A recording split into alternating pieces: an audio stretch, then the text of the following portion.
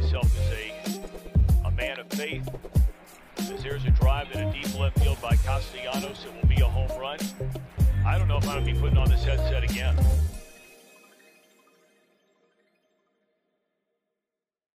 Welcome back to the Trill Withers Show with Trill Withers. I am Trill Withers. Happy Wednesday. I regret to inform you nothing happened yesterday, so this will probably be a short one. But before you get out of here, can you give us a thumbs up and subscribe? You can chat with us if you subscribe. A thumbs up would really help us out.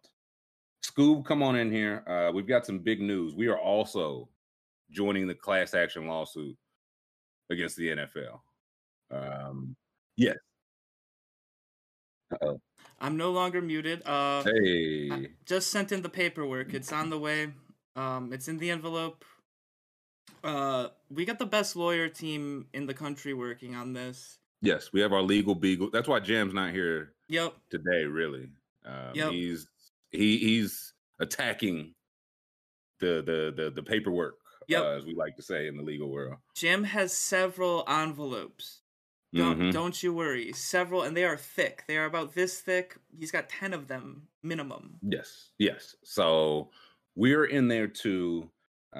Goodell said he would be joining us today. We'll see how that shakes out. Yeah, Goodell said he should be here. He said he's ready to face the music. That's what the text said to me. So yeah, so we've got a couple people on standby in case Goodell can't make it. Either way, we're going to have our first guest today. Mm-hmm. Please stick around. A bit of a tease, if you will. But first thing, I feel like there's nothing else to discuss right now. Yeah, no, I feel like it was a pretty slow news day. Like watching basketball. I got in bed early. I went to bed at 3:01 yesterday. As soon as we logged out of here, I hit the hey. What did I miss? Is any? I mean, I think there's something with some text messages. Someone was sending text messages, I believe. Okay. Do we know who? Oh, it looks like it's someone named Bill BB. Do we know any BBs? Any prominent BBs? Bill Bellamy? I haven't talked to Bill Bellamy in. Ooh, haven't heard that name Bill in a Bellamy while. in like 7 years, man. I mean, it could be. I mean, who's Bill Burnham, the comedian? It could have been Bill Burnham, the comedian. Yeah. Well, it could Bo Burnham or Bill Burr. Oh, Bill Burr. I was putting the names together. Yeah. Ooh, I mean, it could have been either one. It could have been Ooh. I was gonna say it could have been a Big Black of Robin Big fame. Yes. He passed away several years Yes. ago. Yes. Braxton Berrios. I think Bob Barker. I think it was Bob Barker. Bob Barker was like, "Hey, it's me, Bob Barker. Congratulations on getting the Dolphins job." It was Barry I'm Bob Bonds. Barker. It was Barry. Oh, okay. Well, actually, chat. It was none other than Bill Belichick. What? Bill Belichick. He made a mistake. What are you talking about? I feel like you're just yanking the chain, man. So Bill Belichick had a little senior moment, and he congratulated Brian Flores for a job he did not get. Okay, I can see how that would be. And he said I can see how that would be problematic. Yes, and he congratulated Brian DeBall before Brian Flores even interviewed. He congratulated him on the job. So, I mean, should we just? Yeah, I'll just say, yeah. Can you read through these? Yeah. Well, do you want to be one side and I'll be the other side? Yeah. Let me. Okay. I gotta get zoomed in here so I can make sure I can. Read it. Oh yeah, I'll share it in the Discord for you. Yeah. If you can, I want to get my lines. Yeah. Okay. It's together. Still a little small, but yeah. Let's see. Gotta get the monocle on. Yeah, I really do need a monocle. Would be so sick, dude. Wait, just really? Wait, okay, here we go. Wait, how do you pronounce? Wait, it's not. Wait, they're saying I'm butchering. I'm murdering every person's name. Wait, whose name? It's Brian DeBall, not Brian It's DeBall. Dayball. Dayball. Oh well. Yeah. Hey. I mean, the chat's a little sad. It's Dayball. Hey, I'm not gonna learn a guy's name when he's not the head coach. What am I? Yeah. What am I, a fan of an offensive coordinator? Hey, what do you look like? I wouldn't be caught dead. I've got to find. Okay. I'm ready. All right. You gonna be Belichick or you gonna be Flores? I suppose I'll be Belichick. I'll be the bringer of bad news. Okay, you be Belichick. All right. All right. All right. What sound alert would Brian Flores have? Now I feel like it's some old. All I do is win, no matter. All right. Here's the text. All right. Sounds like you have landed. Congrats. Is that what he sounds like? Ew, Belichick. Did you hear something that I didn't hear? Giants? All I do is win. I interview on Thursday. I think I have a shot at it. Got it. I hear from Buffalo and New York Giants that you are their guy. Hope it works out if you want it. That's definitely what I want. I hope you're right, Coach. Thank you. Boy, this is swell. Me, Brian Flores, the new coach of the New York Giants. My interview is in 2 days, but surely my all I do is win. Sorry, I fucked this up. Coach, hold on, Coach. Coach, are you talking to Brian Flores or Brian Dayball? I'm just making sure. Sorry, I fucked this up. I double-checked and I misread the text. I think they are naming Dayball. I'm sorry about that, BB. Motherfucker. Thanks, Bill. All I do is win. I think that's exactly how it went. I mean, you can the thanks, Bill. You can hear the heart just like just die, and also in that moment, that's when I'm like, all right, my lawyer is the next person I'm texting. Yeah, no, this is I know there was like a 2-hour difference, but I need to know the exact moment when Brian Flores was like, wait a minute. Yeah, Bill Belichick never talks to me. Like, he's never said a nice thing to me in my life. Yeah, like, I mean, it had to be, I mean, right after when he mentions Buffalo, you know? Like, yeah, he sent the first text back, and then he thought about it a little bit and was like, why'd he mention Buffalo? Yeah, Brian Flores, like, Buffalo. I've never been no damn Buffalo. And then he's like, hold on, Bill, please don't tell me what you're about to tell me. They had a whole conversation. Like, it wasn't even like he just sent like immediately sends like, oh shit, I sent the wrong Brian. They had a whole conversation. Belichick's like, what do you mean, dum-dum? The Bills' job. What do you mean? Yeah, he was like, what do you mean, the Giants? What do you mean? Yeah, I'm sorry about that. I love that. This is the only one he signed off, which leads me to think he didn't send the rest of them. Oh, right. Oh, yeah, that's weird. Or maybe no BB on, yeah. Maybe he just realized the seriousness of the situation and he got super serious. Yeah. Yeah. I think Dre makes a good point. It's been said by a lot of people. Do we think Billy Belichick did this on purpose? I honestly think so. Like, I honestly do. Because not only does the Dolphins might be forced to sell the team and all that. I mean, yeah, this might get bad. This might get really bad for a lot of people very fast. So, like, I mean, that would be some grand wizard level chess, but I don't know, man. Like, that's crazy. Yeah, the chat's filling in. There's for sure everybody's saying Billy got it. Dude, he did it on purpose. I mean, was Robert Kraft in the fraternity? Do we remember?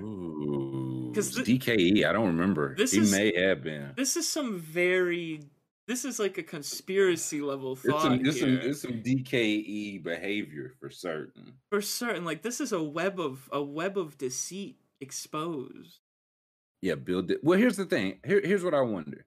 If he did it on purpose, I'm hearing I've heard one side, it's like he hates the Giants, they beat him twice. On the other side, I'm hearing it's like he knows everybody in that like they keep hiring Patriots people. Like for a while they hired like Joe Judge and like, you know what I'm saying? They bring in Patriots people, so he's good with them.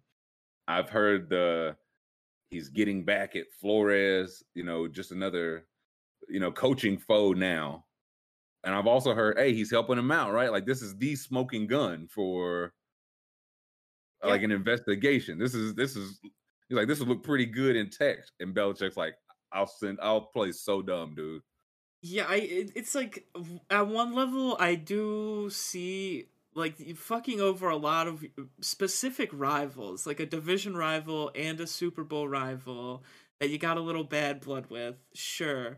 But also, it could have just Bill Belichick's like what 72 years old. He's not a young man. Like, it's like someone they said in the chat earlier that he probably had their names in his phone as Assistant Brian. It's definitely just as Coach Brian. I feel like it's definitely Coach Brian. I didn't know Brian Daboll and Bill Belichick were that close. You know what I mean? Like I didn't know they were on like Flores worked for him for some years, right? Like I think like 10 years actually. And I don't think Daboll worked for him at all. So yeah, that's I don't know. Yeah. It feels weird.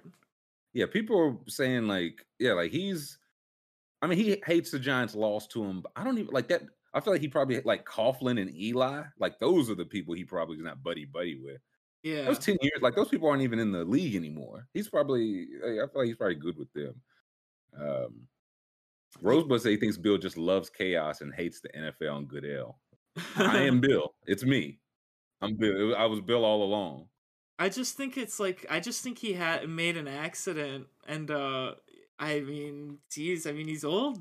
Keep the phone away from the old man, I guess. Yeah. Okay. So people saying Daboll was a pass. Okay. So, so both were. I'm okay. So I'm almost certain. Oh, he was a tight end coach. Okay. I'm almost certain he just had like Coach Brian Pats. Okay. And they just texted Coach Brian Pats, and it was Flores and not Daboll. Yeah. Like that has to be what it is. Interesting. I think that kind of. Flores and Daboll, can we pull up their story? Like they had to overlap some in New England. No? They were both there 10 years. Yeah, let's look. They're saying Daboll was a defensive assistant. I know he was at Alabama for a couple years. And Anthony's saying Billy Boy made an accident. Like he's just old. I think that's way more likely. That's way more likely. It might, you can't attribute like malice to stupidity. Yeah. I can, but like it's just a senior moment. Let's see. Okay, so he was with scouting assist. This is Flores. Okay, yeah, this is 04, 05, then Pro Scout 06, 07. Scroll up a little bit. When did he get into the coaching? Go up. Oh, up. Let's see. There we go. Okay, so he went from scouting assistant to pro scout to special teams assistant for a couple years, assistant offensive special teams coach, defensive assistant, safeties coach for a couple years. So they were really the only organization he was ever with. Yeah, part of me feels like, is there, how does Bill fuck that up? A guy that worked so long for him, like, I don't know. I don't know, but if Bill was like, hey man, I just thought he was coach guy. He was just coach offense and I had coach defense. Yeah, true. X's and O's, not the Jims and the Joes, but he was literally there since 2004. Okay. So Slattery Donahoe, that's a good idea. He forgot about Daboll entirely, saw a text that said the Giants are hiring Brian, and thought Flores first. I don't buy that at all. Oh, man. I don't buy that at all. He said he heard from why would he hear from Buffalo about Brian Flores? Yeah, that's true. He mentioned Buffalo specifically. Yeah, I don't buy. Give me Brian Daboll. I want to see where. So Flores has been in the mix with them since 04. Mm-hmm. So 2013 to 16. That's where their paths crossed. No, also beforehand, 2002 to 06. Okay. So some old. They got there really around the same time. Yeah, they were both there. Left and came back. Yeah, so they. Interesting. Oh wait, no, hold on. Yeah, give me Daboll. Wait, hold on. Flores showed up. Oh no, he was an executive at the Patriots, so they were there the same time. They were. Yeah. Okay. Yeah. One was, and then he went from scouting to coaching. Yeah. And Daboll was already coaching. Got you. Yep. Interesting. LD Bill's way too smart and meticulous to mess up like that. Counterpoint, he's also like 74. Yeah, like he's smart. Also, double counterpoint, kind of stunk these last couple of years. Yeah, and I mean he's smart and meticulous when it comes to football, not like using an iPhone. Yeah, he's a football genius, right? Like Tom Brady's a football genius. Do you think Tom Brady, like, they're probably like basic tasks? Yeah, Tom Brady couldn't put together like a 100-piece puzzle. He's like, this is not football. Yeah, like try to hand Bill Belichick one of the tablets on the sideline. Let's see how well he navigates. Yeah, like Bill, I need you to change your tablet from light mode to dark mode. And he's like, I'll get this out of here. Only if you make the text 2 sizes larger for me first. Then yes, I'll do I need it. I need the woman's voice reading off everything I'm seeing on the screen. Andrews with the Bill doing the old whoops. Did I? Did I accidentally? Did I accidentally blow up a whole thing? Oopsies! Whoopsie daisy. Oops. Okay, so that's the Giants portion of this. If you go to the ESPN link, he's suing the NFL and 3 teams. Yes. So that's the Giants portion. The Dolphins portion is the juiciest. Yes. So let's see. Yeah. Right here. Boom. Here we go. Okay. Flores alleges that Dolphins owner Stephen Ross attempted to incentivize him to tank or purposely lose games shortly after he was hired in 2019, with Ross allegedly offering Flores $100,000 for every loss that season. Flores says that as the team won games late in the season, Dolphins general manager Chris Grier told him Ross was, quote unquote, mad, and that the on-field success was, quote unquote, compromising the team's draft position. Additionally, Flores alleges that Ross pressured him into recruiting a prominent quarterback at the end of the 2019 season, which the coach refused as so not to violate the NFL's tampering rules. Ross then allegedly invited Flores out onto a yacht for lunch in the winter of 2020, where he informed him that the quarterback was conveniently arriving at the marina for an impromptu meeting. Wow. Yeah, give me a scroll a little. Happened to be in the neighborhood. Yeah, what are the odds? Flores refused the meeting and left the yacht. Flores alleges he was treated with disdain and held out as someone who was non-compliant and difficult to work with, end quote. Where do we want to start there? Good Lord. I mean, I suppose we should start with the tanking part, because I saw Hugh Jackson was on Twitter saying that the we'll get to Huey. Yeah, we'll get there, but we'll get to Huey boy. I mean, I would say this is the most important because Ross, the owner, he's got heavy investments into sports books too. So like, does he? Yeah, he's like, I'm pretty sure he's invested. I don't know which one specifically. We can look that up. Let's look that up. Yeah, let's see where Steven. We find out he's in the fraternity too. Or the DKE. That's interesting. Here it is. 2019. He invests in sports betting startup. Look at that face. He also last year the Dolphins tweeted urging Floridians to vote no on a ballot initiative that would have made it harder to legalize sports betting nationwide. Okay, so wow. Wait, so he's against it? No. No. He invests. Okay, I got you. He wanted to make it easier. Yeah. Got you. Okay, so yeah, people are saying in the chat it's Tom Brady. I feel like it's all but confirmed it was Deshaun Watson. Yeah. Yes. Like the quarterback was Deshaun. Because again, if you think 2019, that was 3 years. That was going into Brady's last year with the Pats. So it's like, I guess there was a little tension there, but I don't remember ever hearing Brady to Miami. No, maybe it was. I just don't remember it. They said it took place in 2019, so it couldn't have been Watson. What you mean hard hit? Like he was not alive in 2019? What do you mean? Either way, I'll say I think it's interesting. I was under the assumption it was Watson which I thought was interesting because the whole time I thought it was Flores was a Watson guy. Yeah, true. So I thought they spun, and again, maybe they spun once they saw they weren't going to get it. They were like, "Yeah, we wanted to all along. We loved you, buddy." Yeah, man, though their tweet saying it's. I mean, listen, man, their tweet saying I like, you know what I mean, but saying Les Washington was playing the Texans. I mean, I have to imagine Deshaun Watson, I don't know, wanted to get out of the Texans before he got right. Like he has a no trade clause. I don't think Patrick Mahomes has a no trade clause. Yeah, no. Right. He negotiated that into his contract. That just feels like a very bizarre thing for a franchise court, like the guys that never get traded. To like if Josh Allen just hey, just in case. Let's see, 2019 Watson. We don't know that, right? Like it feels like this came out of nowhere for 2020. So I don't. It's either it was Brady or Watson, either like a prominent quarterback. Either way, is Tom Brady the kind of guy to show up to the yacht for an impromptu meeting knowing it's against the rules? I feel like no. Tom Brady plays by the book. Yeah. I think we all know that Tom Brady like he's already got enough shit. He's not gonna tarnish his legacy like that, I don't think. Yeah.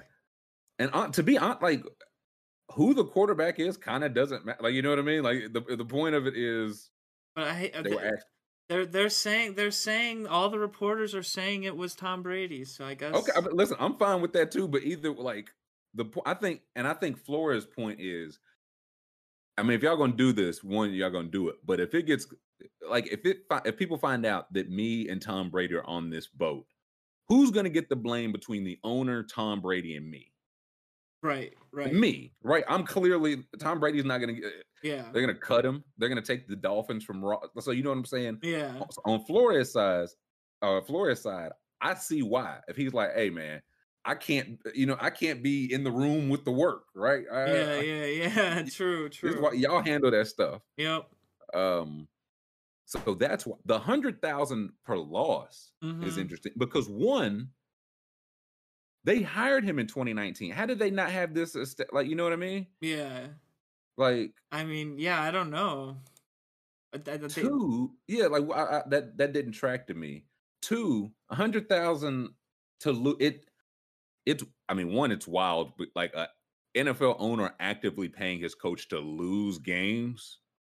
I don't want to overreact, but is that like, can he keep? If they prove that, can he keep this team?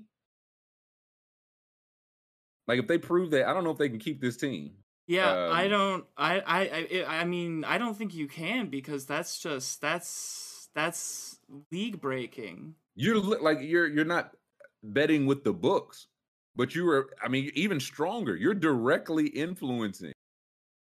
But also the thing, like, of course, Flores knows it. But again, one black head coach right now, if he might get that money in the short term, but he gets fired when they stink and never gets another opportunity.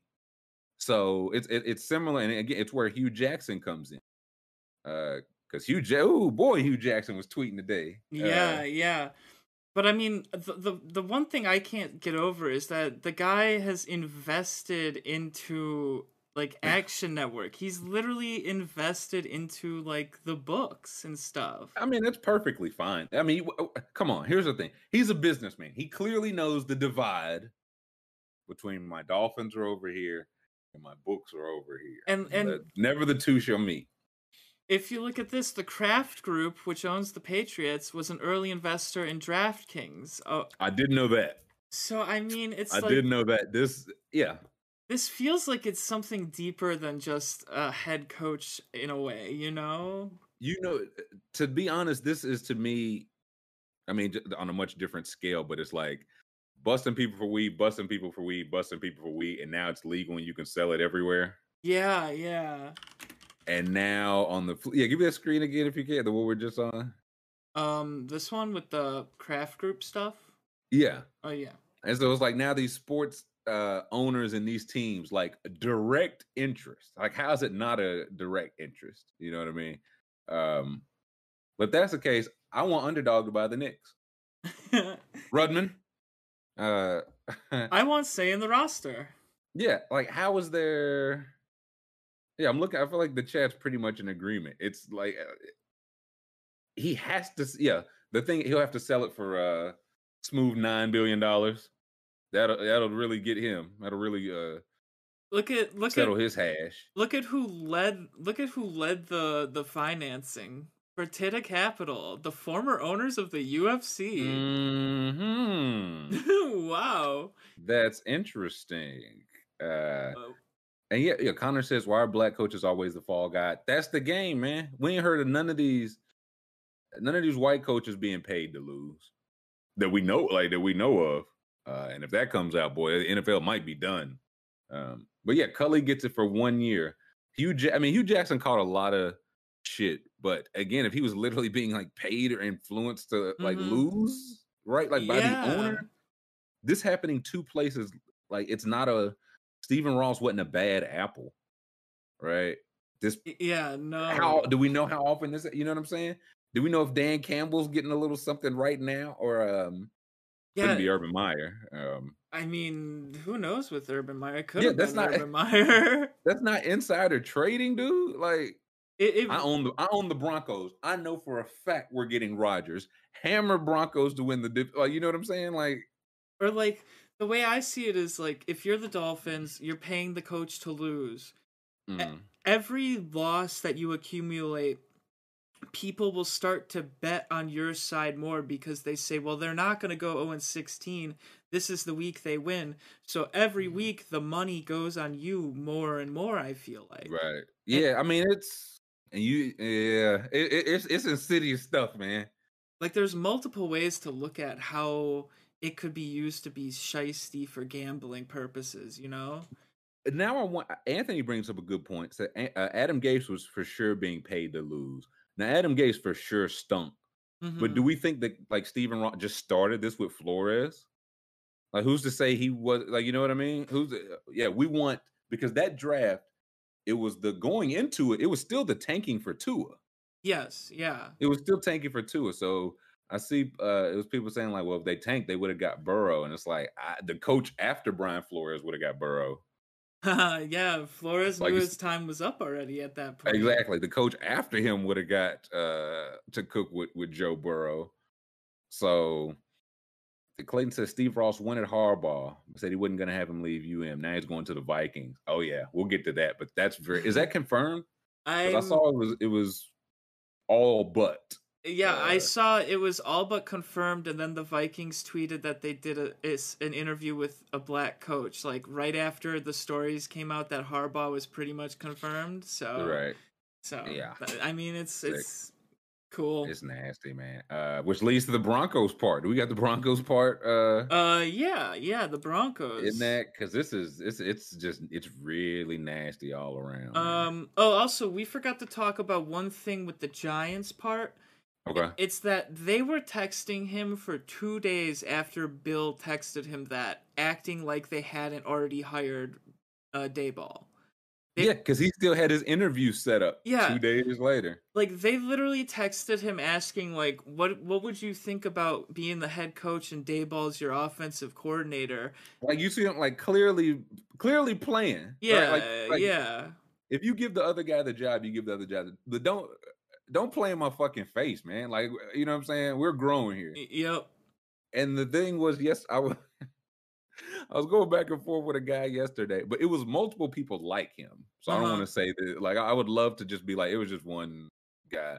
But he was saying, he was like, so what's he was like, the owner for the Giants wanted Flores, but he didn't get it. I was like, what are you talking about? The owner, listen to yourself. The owner wanted him. It was like, well, he said he was going to give it to the GM and let the GM make the decision. I was like, okay. So 1, who hired the GM? Probably him. 2, what GM are you getting? You get the GM that comes from Buffalo. Who's he going to hire? Yeah, and so the guy's like, I mean, what's the he had a favorite. I was like, bro, that's the whole, like, yeah, like the job was given away, like sewed up before he even had a chance. Yep. And his interview was a sham. Yep. And he knew it. And I've seen it be well, why would you still go? It's one of those things you just don't, as a black coach, he just doesn't have the luxury to be like, well, I'm just not going. Because then it comes out, oh, Brian Flores blew off his interview. Yep. You see what I'm saying? So it would never ever be like same with the Broncos. Yeah, do we have the Broncos part? Yep. I got that pulled up. Yeah, here we go. So Flores alleges that a similar scenario occurred when he interviewed with the Broncos for their head coaching job 2019. Flores said that then Denver general manager John Elway, among others, arrived to the interview an hour late and hungover, alleging they had been, quote, drinking heavily the night before. Now, I heard somewhere, again, I don't know how true this is allegations, but apparently they were drunk celebrating with Vic Fangio, who they eventually hired instead of. So I don't know how true that, but either way, but again, if Flores showed up to his interview an hour late, if he showed up drunk or smelling like liquor, we would have found out by noon. Absolutely. You know what I'm saying? He never would have. He would have had to been quality control. They would have busted his ass back down to the minors. Oh, he wouldn't even have a job. They would have just texted every other owner and been like, "You never believe what Flores did today." Yeah, like give me a break. So the Giants are at fault, the Dolphins, the Broncos, the NFL as a whole. So I will ask you, and I'll ask the chat, what do we think? Like, does Flores still want to coach? Because I feel like he's still like actively interviewing. Well, like he wants to, but I feel like this is gonna make it a lot tougher, I should say. I read that he told the Saints and the Texans that he was filing this lawsuit before he applied for the jobs or whatever. So they knew this was coming, and they've still been interviewing him, it appears. So they knew to just throw his application in the garbage. Yeah, probably. It was like they went through with it. I was like, yeah, we know how serious these NFL interviews are. So I guess I don't know, because the way he was talking, it's like he wants to coach. He said he's like, I have like a gift to coach, but he was like, this is bigger than me. Yeah. And so it's like I've got that pulled up right now. Yeah. Here we go. It says God has gifted me with a special talent to coach the game of football, but the need for change is bigger than my personal goals. Flores said in a release put out by the law firm representing him in the case. In making the decision to file the class action complaint today, I understand I may be risking coaching the game that I love and has done so much for my family and me. My sincere hope is that by standing up against systemic racism in the NFL, others would join me to ensure that positive change is made for generations to come, end quote. And I saw he was on, I don't know, some TV show, and he was like, we have to change the hearts and the minds of the people making the decisions. And it's like, that's just not how this works, my man. Yeah, like that's just not that. It is that it could all be so simple, right? Yeah, we just got to make the racist guys to be like that's it.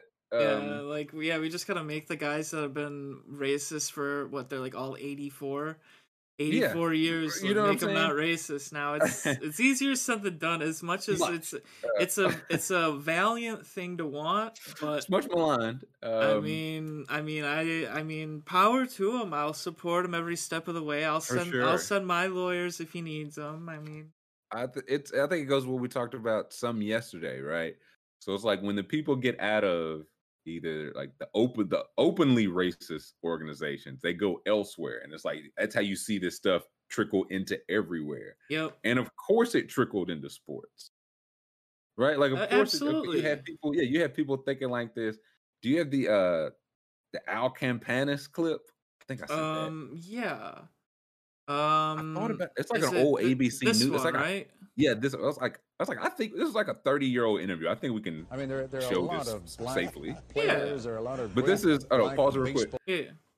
For reference, this was I think 1987. This is Ted Koppel talking to that man right there. His name is Al Campanis. He was the general manager for the Dodgers in the 1980s. And again, remember, like the Dodgers were winning World Series in the 80s, right? So this wasn't no, 2-bit gig. So, okay, yeah, let it play. He's on ABC News. I mean, there are a lot of black players. There are a lot of great black baseball men who would dearly love to be in managerial positions. And I guess what I'm really asking you is to, peel it away a little bit. Just tell me, why do you think it is? Is there still that much prejudice in baseball today? No, I don't believe it's prejudice. I truly believe that they may not have some of the necessities to be, let's say, a field manager or perhaps a general manager. You really believe that? Well, I don't say that they're all of them, but they certainly are short. How many quarterbacks do you have? How many pitchers do you have that are black? I got to tell you. Before Ted Koppel gets his ass, one, this is how you feed into that, because if you're saying how many black quarterbacks and pitchers are there, who's making those decisions? Al Campanis and people that think like him. So you see what I'm saying? Like, why? Well, the best man should get the job. Should, but they're not, because people like that think like that, and that's how this perpetuates. And now Ted gets them together. And to top it all off, the man looks like some kind of alien being. The man looks like total shit. Yeah, he got a lot of nerve talking about somebody being lesser than. Like, the man looks like he's about to melt into the floor. A reptilian. All right, let's keep playing it. That sounds like the same kind of garbage we were hearing 40 years ago about players when they were saying, not really cut out. You remember the days, they hit a black football player in the knees, and no, that really sounds like garbage if you forget to say so. It's not garbage, Mr. Koppel, because I played on a college team, and the center fielder was black, and then the backfield at NYU with the fullback who was black. Never knew the difference of whether he was black or white. We were teammates. So it just might be that why are black men or black people not good swimmers? Because they don't have the buoyancy. What? What? That was... He said that on the news. Yeah. Said it's on the primetime news, man. And that's the owner of the Dodgers?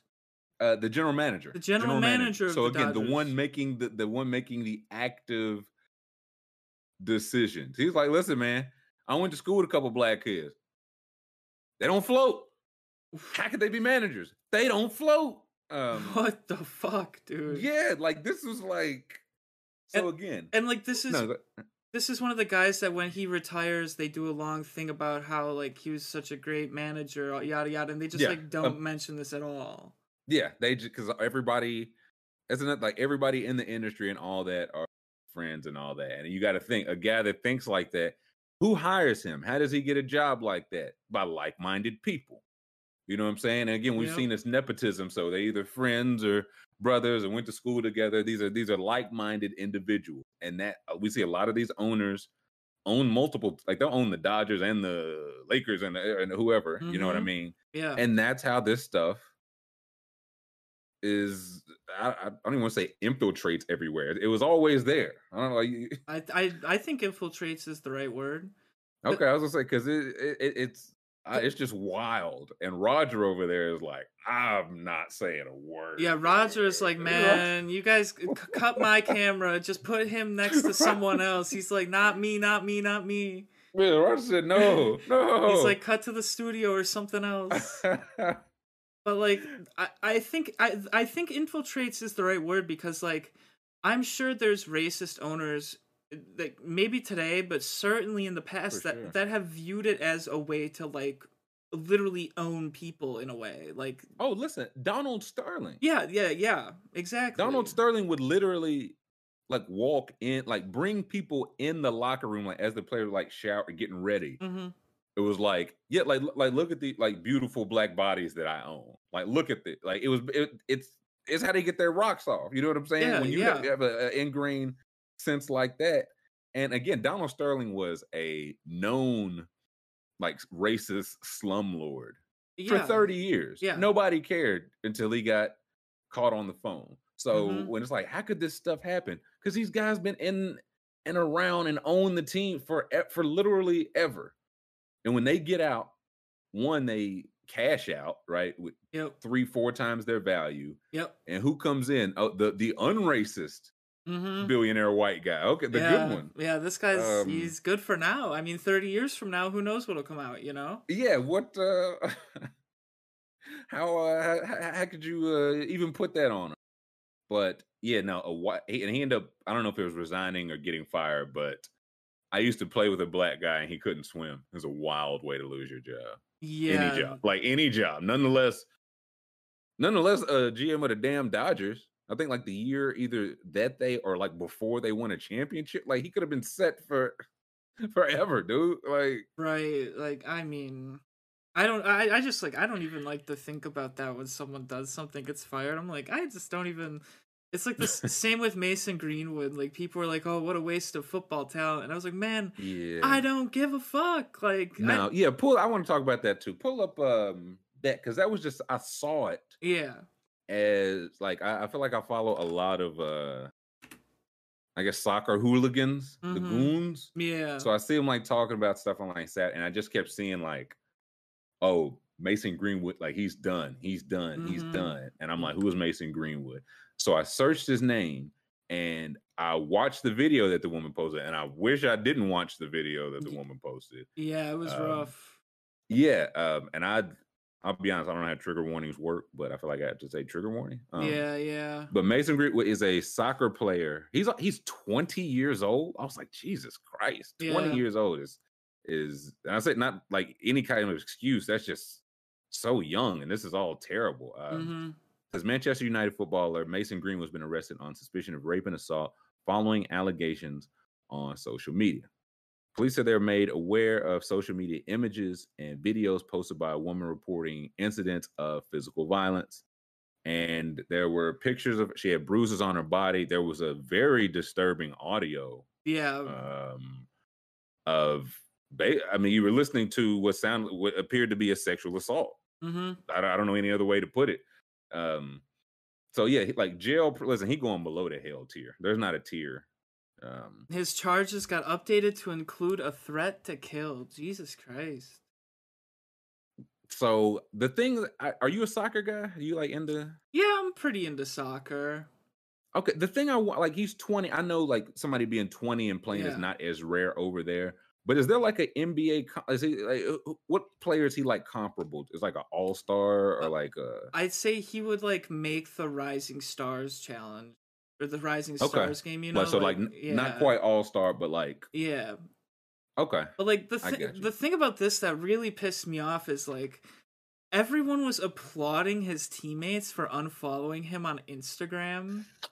And it's like that's not like big of them. That's not big of them. Like that's the bare minimum. Like right.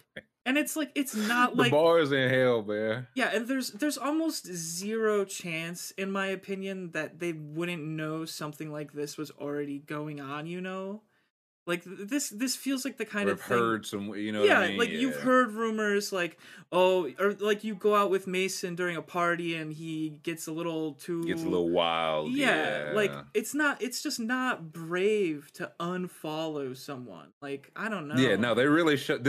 I think this is what's going to change his actions. Like before, he was perfectly fine, allegedly assaulting people, but no, after the unfollow, I think it'll shape up. But another thing I wonder, I know, who does Ronaldo play for? Man United.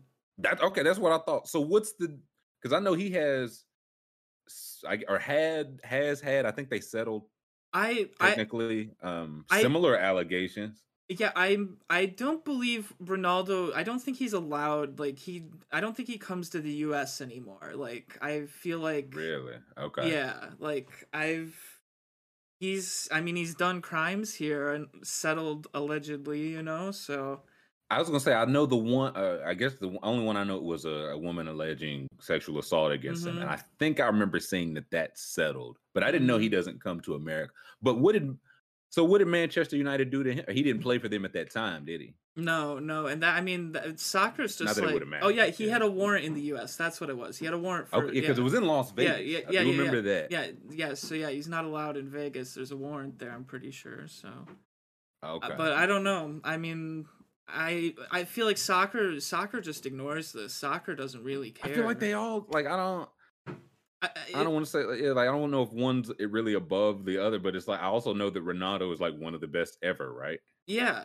He's so again, if this kid was if he wasn't just rising star, if he was one of the best ever, does this happen the same way? Like, you know what I mean? Does this happen the same way? I don't know.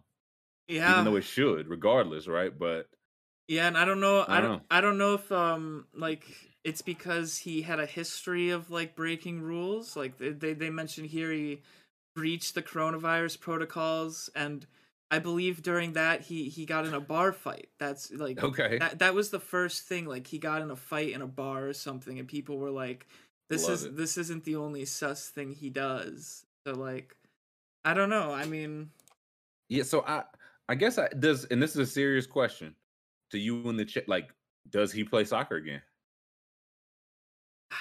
Because I feel like, again, 120 is so young.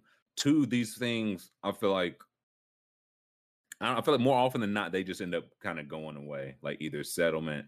And I don't say there's a bad thing. Like, it's whatever whoever's making the allegations, whatever they want. If they want to settle, then whatever. Yeah. They want to take it to court. But if they don't want to relive that, I get that too. So, but it's like, does he play again? Like, does he get a slap on the wrist? I know they suspended him. They didn't cut him though, did they? Or did they cut him? No, I believe he's just suspended. Yeah, like people are saying, yeah, I think he like, again, not even just in general knowing how these things work. He's that young and he's that good. Crimes like these generally just like, I just can't get over Derrick Rose in a sexual assault trial, and then after he beat it, the jurors were asking to take pictures with him. Like, that's the type of justice that we're asking people to put their lives, like put the lives into the hands of the people that are going to take pictures with the guy that was on trial. I feel like in Europe they'll just send him out of Britain. They'll send him to a different European country, and like teams in Italy, like they won't care. Like teams in Italy have racist fans in the stands, and they don't care. So like, right. I mean, that's just how soccer is, you know. That's what I'm looking now. Like, I'm seeing Anthony says he'll probably go to play in the Russian league. Chris says he'll go to a different country. Dre says, how do you even justify playing him though? It's just, teams don't care. They just don't care, man. And it stinks, and that's just, if he can still play, which again, if he was 34, this is like, yeah, he's probably not playing again. He's 20, and again, on the right trajectory from what I'm hearing. They just don't care. Or it'll be like well, everything was exhausted, whether it settles out or whatever. We did our research. We felt it was comfortable, XYZ. He could be an asset to our team.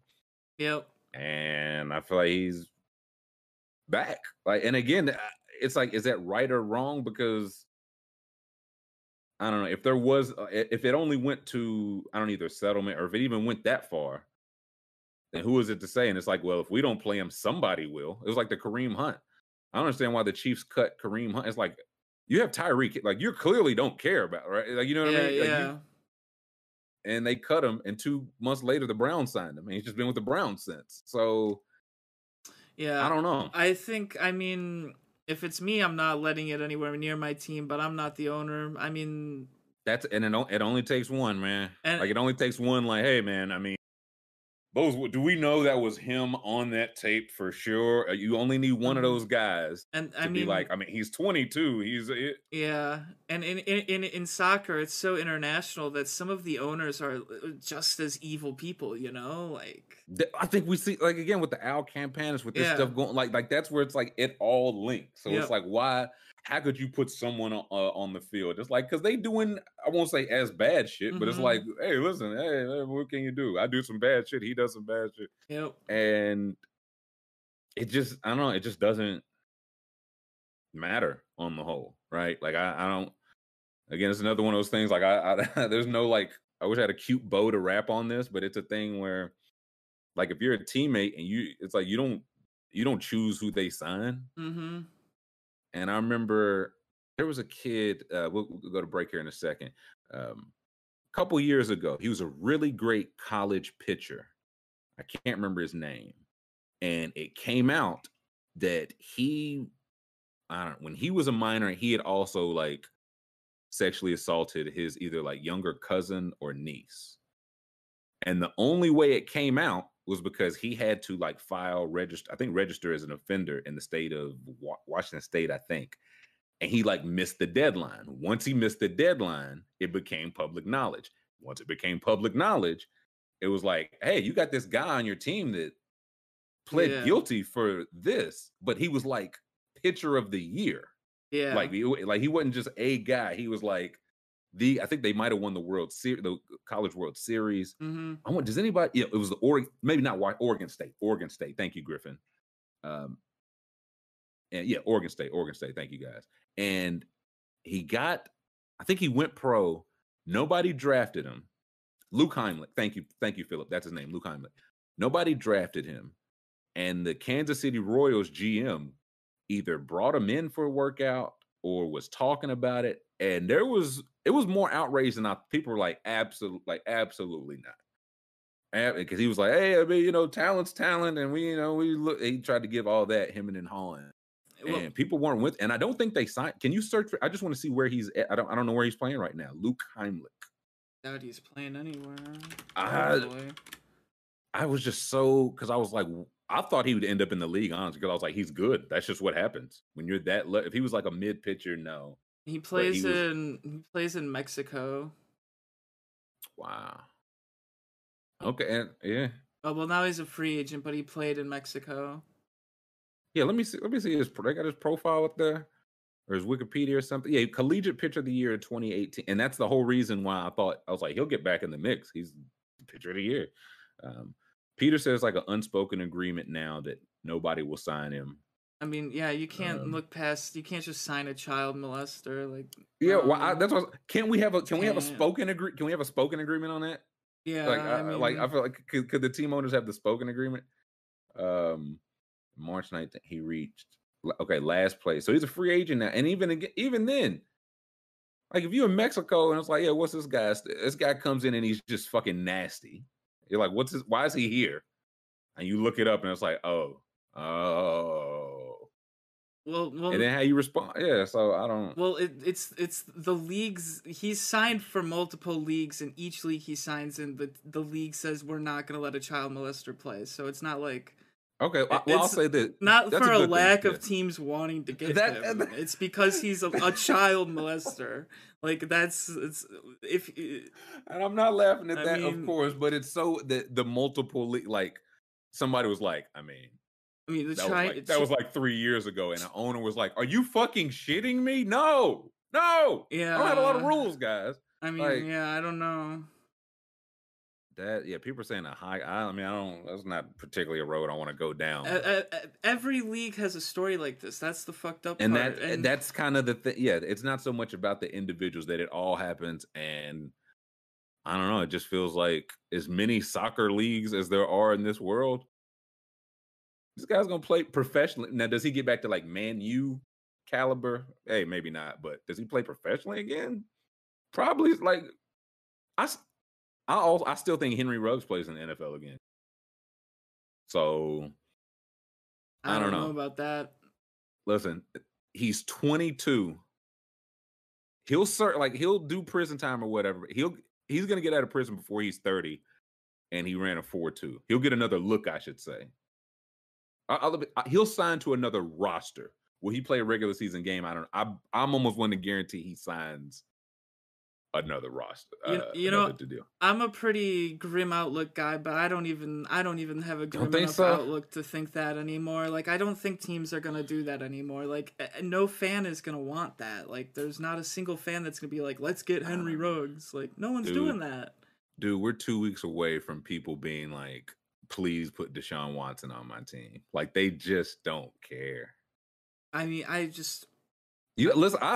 and it's a thing. It's like, I don't even know. Like, if he's convicted of whatever and serves his crime, and it's like, should he be able to play again? There are people in there who didn't even face up for their, like, you know what I'm saying? Who am I? He's getting like 20 years in jail. So I mean, I don't think he's gonna get 20. Or I don't think he does 20 years. I'll say.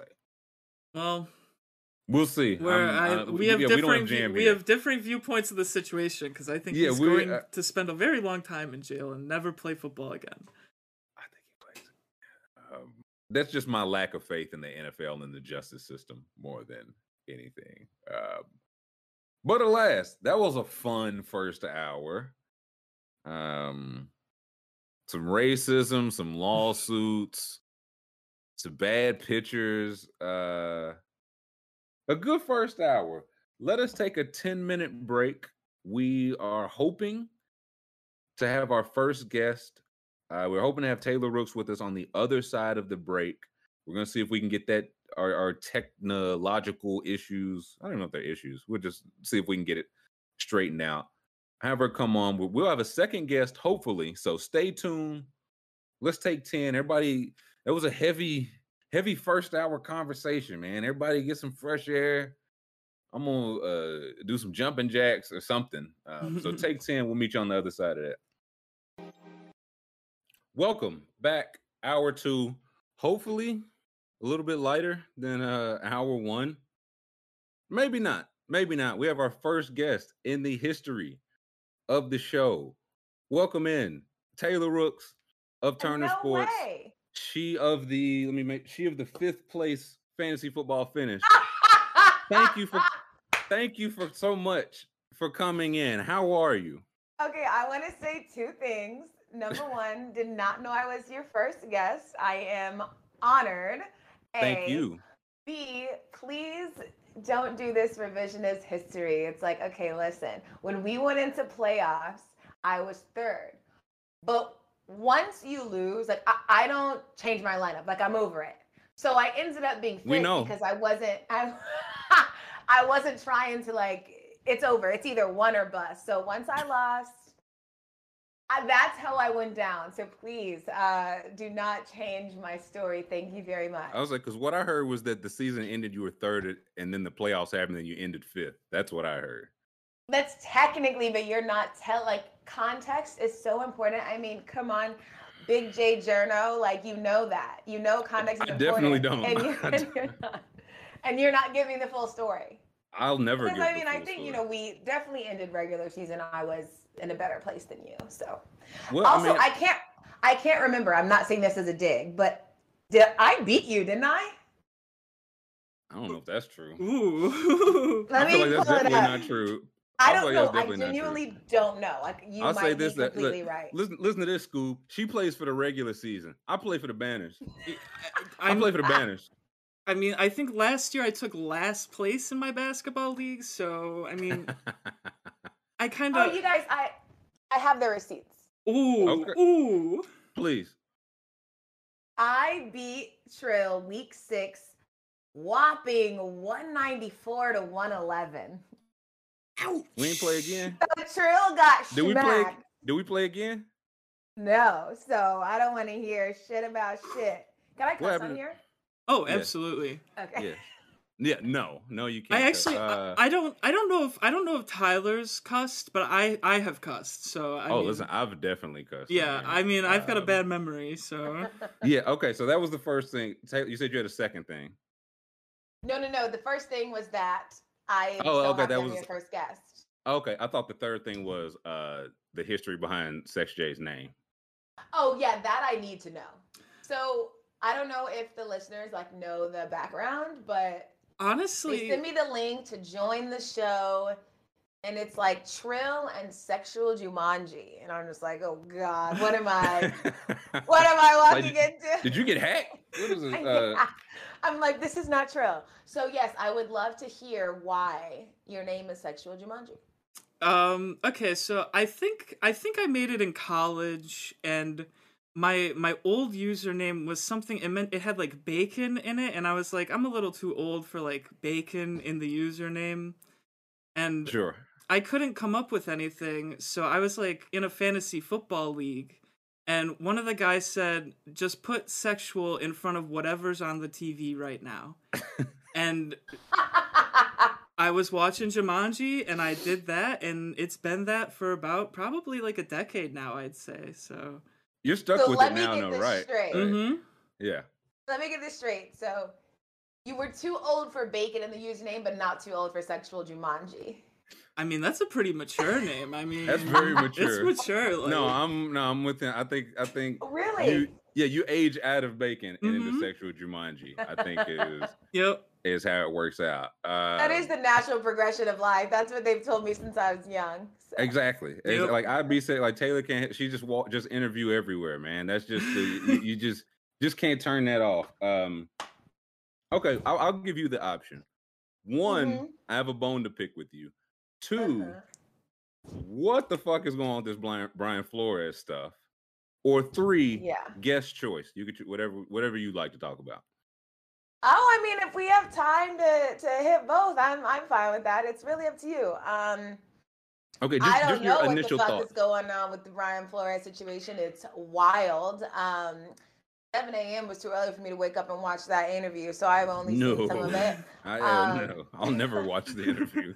Yeah, but I did think it was interesting so on there, they talk about when he received that text, I guess he spoke to his lawyers and they like immediately knew they were going to take some sort of action. So like this has really been on his mind for that. They had reached out to CBS like after that text was sent from Belichick. So it was clearly something that he feels is important. He understands what this means for his career or potentially lack thereof. But I did a video about this yesterday that one time my friend Logan, oh, thank you. One time my friend Logan, she said to me, she was like, when things happen, we turn the man into a mountain. And so it's like, we are making Brian Flores the story when really the story is that there's a race problem in the NFL. Right. And so he is just like a symptom of this disease that is already existing. And I think that if we focus too much on the minutia of this report and Belichick's text and the yacht and the $100,000 lose the game, which we get into, I'm just like, we're going to not focus on the fact that there are things that need to be done. And the issue is what needs to stay in the forefront and not so much like the messenger being Brian. He's talking about something that has lasted and been going on for years, since the inception of the league, really since like the inception of America. So I just want the world, man, really, like the whole world, really. Yeah. So I just I want all, conversations to really be based in the fact that there's one black head coach in a league that has 70% black players. Like that is really what needs to be changed and rectified. And we need to put all the pressure on the people that make those decisions. And that's kind of what I take from the entire situation. So what do you make, like what becomes of the Rooney Rule, which I do think was instituted, you'd like to hope with good faith. Yeah. But it is clearly not being, in practice, has not been used in good faith. So it's like what, and I remember, I think it was last year, Hugh Jackson has suggested like, it's basically bribery, like draft compensation. You get to move up and down if you hire or interview or whatever minority coach. And I don't know any other way that this gets like it. You talked about the interview. Brian Flores, he said something this morning to the effect of, we got to change like the hearts and minds of these owners. And it's like, Brian, baby, no, like that's not. Yeah, it's like, we've tried. Listen, Martin, like people tried. I don't know what he's going to say that they didn't, which has been pointed out. And I just don't know like where it goes. Like, do you think does he get a job this cycle? Like, what's his future? I mean, I hope so. It's so crazy to think that we're all so cognizant of the fact that him speaking out about being wronged means he's done. When really it's like, when he might not be, when he's right. He's speaking out about being wrong when he's right and he's done. Like, and growing up, parents teach their children to speak up if something is not right. You know what I mean? Like, so now when you see like somebody doing that and the consequence is like career exile, it's so interesting when we pick and choose speaking up and standing up for ourselves and what that means for our lives in a broader sense. Obviously, I hope he gets a coaching job. That's my hope. I don't want him to I don't want this to be the thing that is the end for him. Although in many ways it could absolutely be a beginning for him. We say bombshell a lot, but yesterday was like legitimately a bombshell. Like the amount of things that are in that document, the way like sports internet stopped. And I don't think this is the end of it. It can't be. It can't be. Like the Dolphins, we were talking about in the first hour. If there's some truth to these claims that he was paying a coach to lose, he can't keep that team, right? Like that. No. Like there's no way. And as Sex J found out, which I didn't know, maybe you knew, was it Action Network. Action Network. Stephen Ross, the owner of the Dolphins, is like part owner of like the Action. So he's like in with the books, and so it's like that's like federal. And so it's like he's paying to lose, arranging meetings where I don't blame Brian Flores for like walking off that boat, because if they got caught, was it going to come down on the owner, or was it going to come down on Brian Flores? So I don't. 100%. He was like, something don't smell right, and he bounced. But yeah, that's one thing about black people. We know when something a little fishy. Yeah, he was looking around and he was like, not me and not today. Yeah, not me and not today. He said, Ross said there's going to be a chance interview, and he was like, I'm not going to be there for it. I'm gone. Yeah, no, I'm like the Magic. I'm not going to be there. Number 2, because you're a busy woman, we want to respect your time. I have a bone to pick with you. No, you're fine. Okay, I'm very excited to like see what this bone is. I'm like running through everything I've ever done in my life.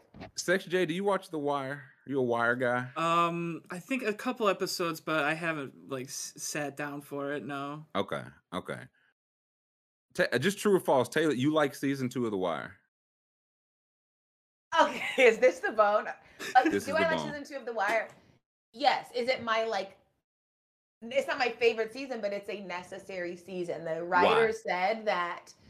The writer said season 2 had to show people that this was bigger than just like the hood of Baltimore. Like that these drugs, it's not just about this one place. It's something that is bigger than this one place. And you wouldn't know that nor understand that if they focused on just the black people in Baltimore and the cops. Like when you really look back on it, it would have kind of been fucked up if there was no season 2.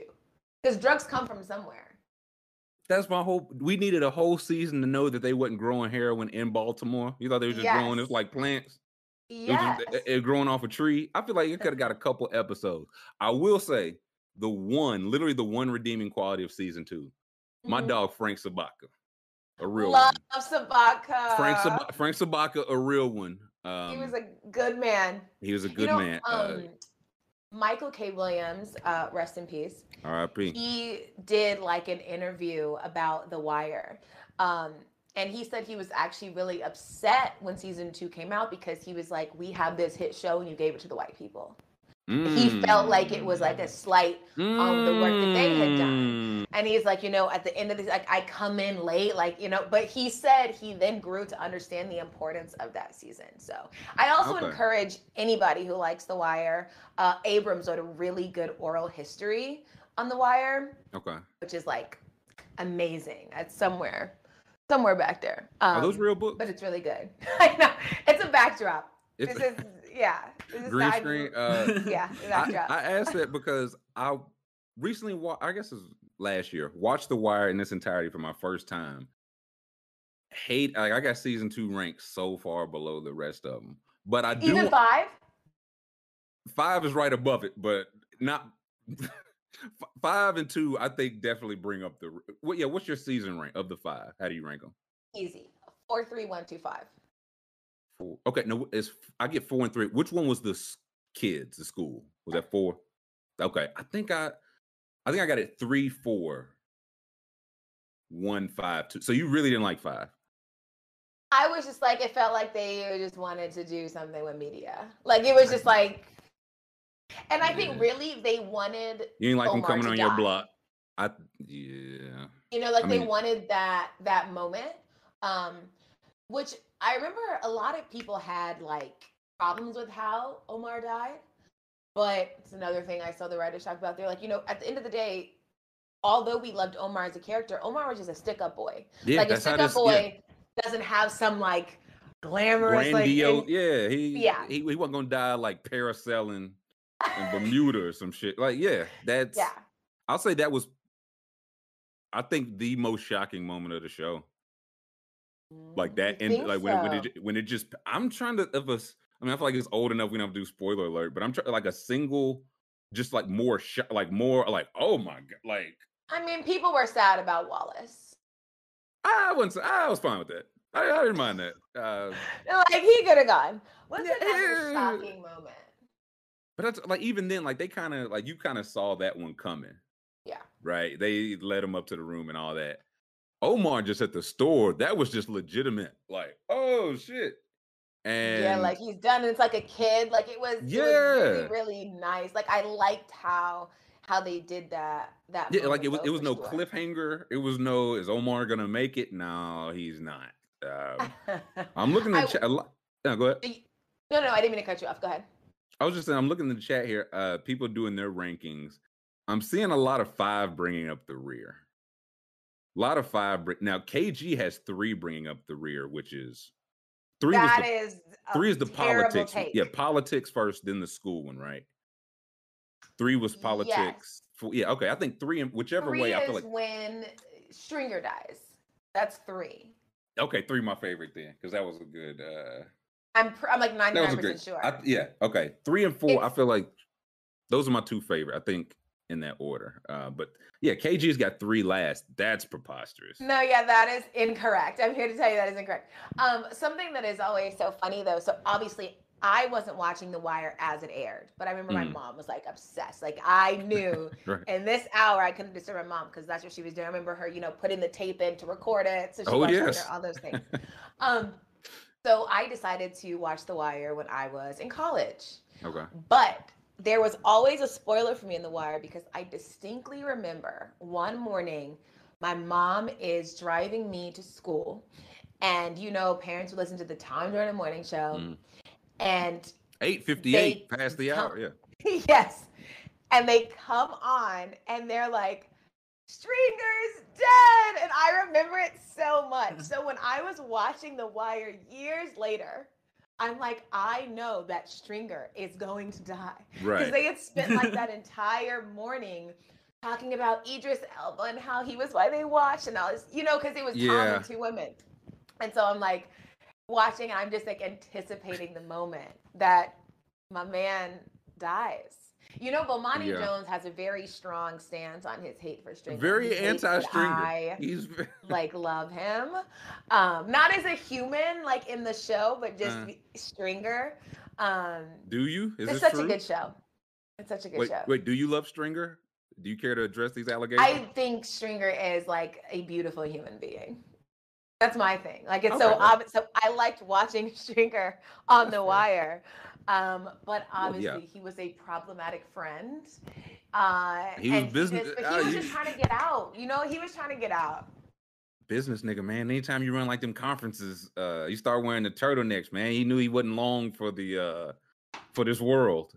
Him sitting in that classroom, I'm like, okay, they're pushing this. 17. Right again, Stringer. We all have that one crazy friend. We all gotta have one. Yeah, we were a Forex friend. Everybody just trying to get you to sell like some Vector knives. Oh my gosh, do you remember the Vector knives? Yes. Did they? Someone tried to get you with those? I almost fell victim once. Like they cut that penny in half, didn't they? Yeah. In high school, so many of my friends did it. Y'all scamming, damn. Listen, it's the suburbs of Atlanta. I think Atlanta and all surrounding areas is just like scammers. I was like, Gwinnett was filthy. Was they were selling a Vector knife school? Y'all were in on them too? Yeah. I vividly remember in college, I didn't have a job and someone came up to me and they were like, oh, do you want to make some money? And they were like talking it up and I was like, this sounds like a good deal. And then he was like, but here's the thing, you got to sell some knives. And I was like, wait a second. I was like, I know what this is. This is a scam. Do you have a penny on you, sir? They just cut that. And you're like, man, that's show you something. That's a hell of a knife. It was pretty close. I was ready. The guy was convincing, but I was nope. Once he busted out the knife, I realized what was happening. I was like, oh Jesus. My gosh, that is. He just pulled out a set of steak knives. Yeah, no, that's yeah. See, me and I knew Stringer died, but I never watched the show, so I was like, if I can just figure out, or like as late as I can, who Stringer is.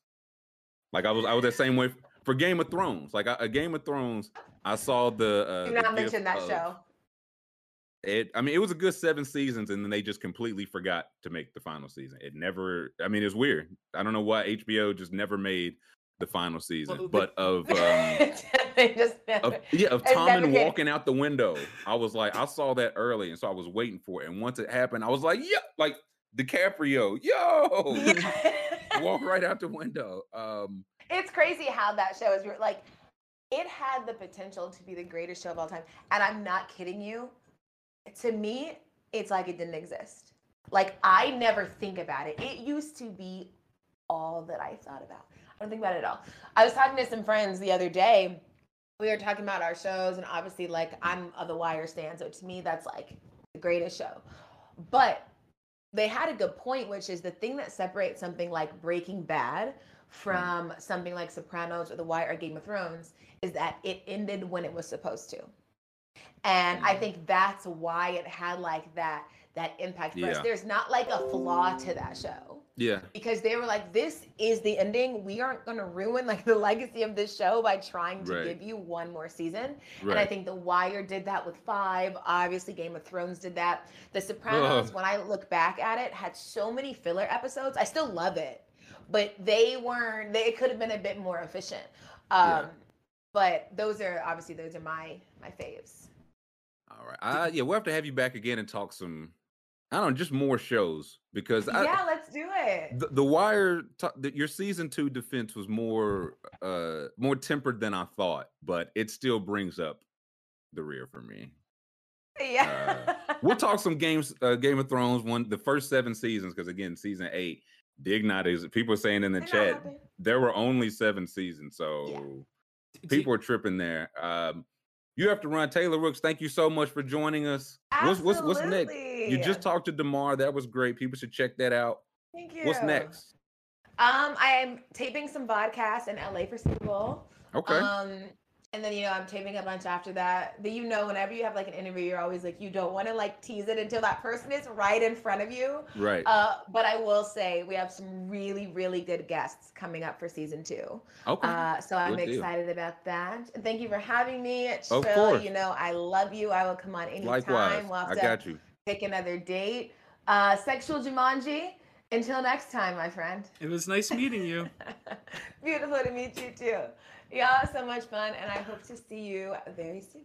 Likewise. Be safe out there. We will catch you next time. Everybody go check out Taylor Rooks. When's season 2? So DeMar was season 2 premiere. So you can also, I don't know if the viewers can see me on camera. I am my cords aren't dressed or whatever. I look insane over here, but they're looking at the fake books. So season 2 started with DeMar, and we'll have a bunch of episodes throughout the year to round out that season. Hell yeah. Taylor Rooks, thank you so much. Bye, guys. Let us take a quick 5. Guest number 1 down. We have guest number 2 coming up. Hopefully we could check in, make sure that's good to go. So let's take a quick 5, and we'll meet you on the other side of 5. Welcome back. Our 1.5. 1 guest down. Again, thank you so much to Taylor Rooks from Bleacher Report for stopping through. Our second guest will be coming through momentarily. In the meantime, something came up yesterday. I forgot, or I guess it touches back on something we talked about. If you pull up the Rising Stars Challenge news, because I believe they dropped we finally got some names. Yep. We got some names. We talked about it last week. They're switching up the Rising Stars Challenge. They're doing the team, I think it's 8 sophomores, 8 rookies, 4 G League players, which when we talked about it in the chat last week, I think it was pretty consensus thumbs up, right? I feel like everybody was pretty on board with this. Yeah, I really liked this idea, and after seeing the rosters, we kind of called it. I feel like we did pretty good. Yeah, I honestly, for the guys, the established players, we only missed 1 or 2 names. I feel we should have put something on that. Yeah, we should have. I wonder if there was betting odds on to make the. That would have been good. I gotta call Stephen Ross. So the 4 prospects for the Ignite were the ones Jaden Hardy, Dyson Daniels, Scoot Henderson, Marjon Beauchamp. And again, it's Beauchamp is projected to go 14th. Daniels 16th, Hardy 17th in this year's draft. Yep. And next year, 2023, Scoot Henderson's projected to go 2nd overall. Yep. So we're talking like projected to be 5-star. So we've got some like. And we looked at these guys' stats. They can all hang. So yeah, like they're all cooking. So those are our G. So each team will get one of those guys. So it's like, hey, like you're adding a top 20 pick. Like you're not just getting a bum. If I want Scoot because he's the one that's projected to go 2nd. I want to see. Scoot's from here, like the Atlanta area. So he's like just been hearing like he's supposed to be that guy. Yeah. And I think he's going to be the first person who's doing the G League 2 years. I think.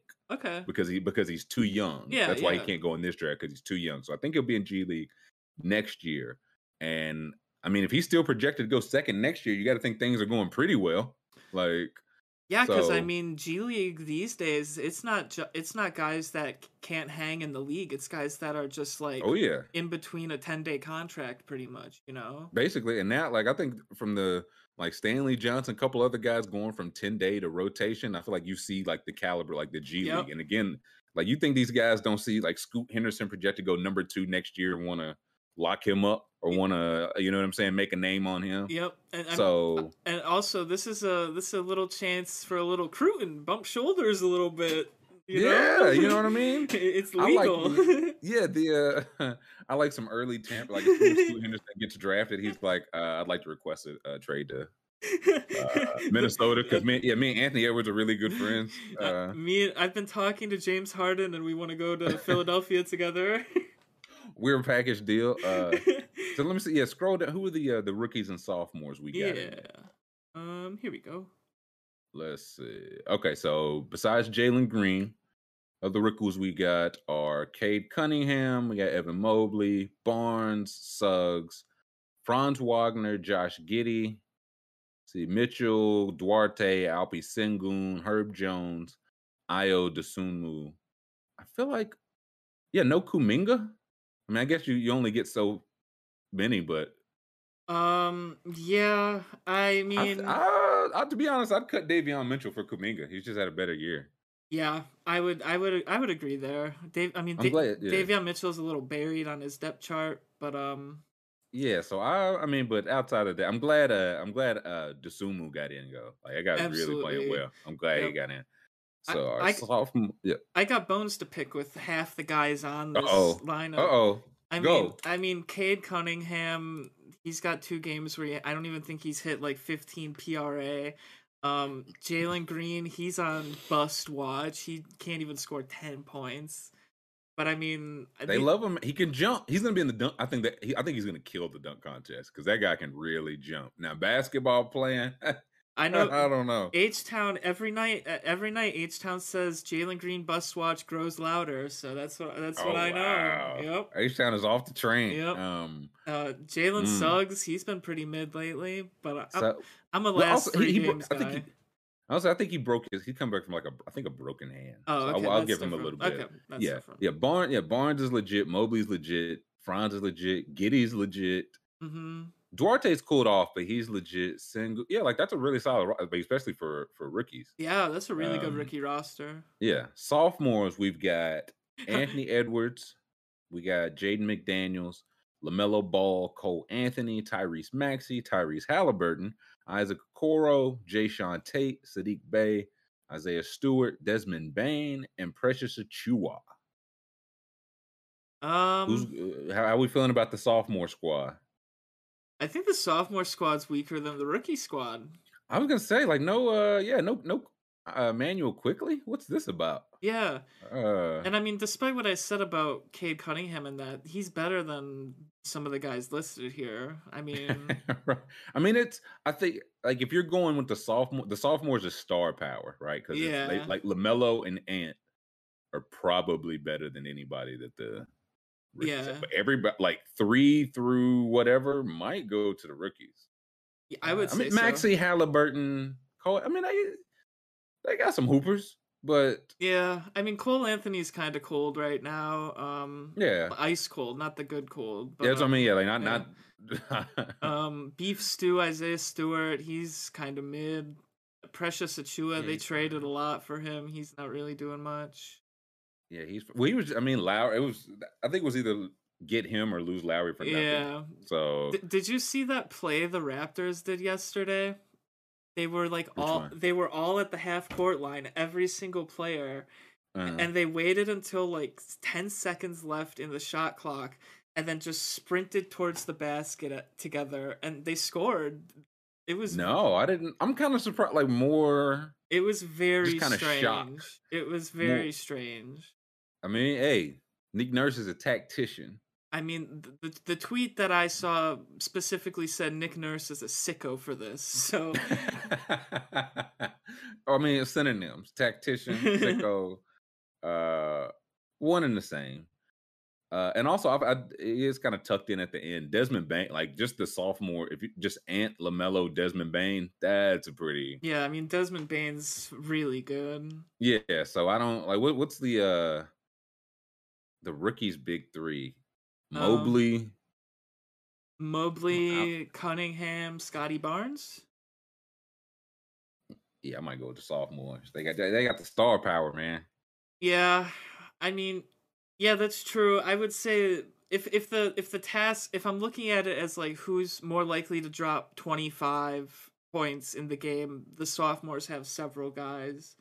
And well, I mean, there's going to be no defense here. Yeah. So I mean, I think no defense, the sophomores flourish. If they were playing a little harder, there's a lot of defense on the other side. Like they've got Herb Jones, Mobley, Davion Mitchell locks up. Yeah, Sengun.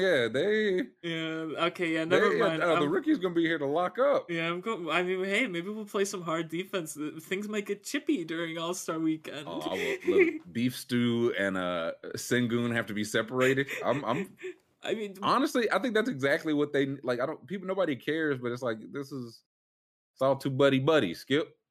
I need what happened to the days where you don't come in our paint? Yeah, I mean, last night Bobby Portis and Montrezl Harrell were in each other's faces because Trez did the dirty foul to Giannis, and whoever was announcing the game, he was like, back in the 80s, they would have just kept playing ball. Now they're in each other's faces over it. Back in the day, he could have cut him in half with a chainsaw. It would have been play on.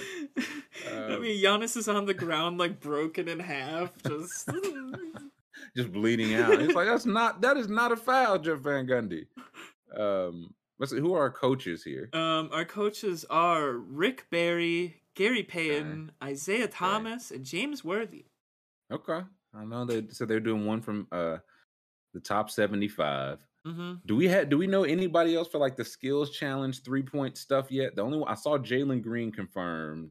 Let's look. Which is a good one.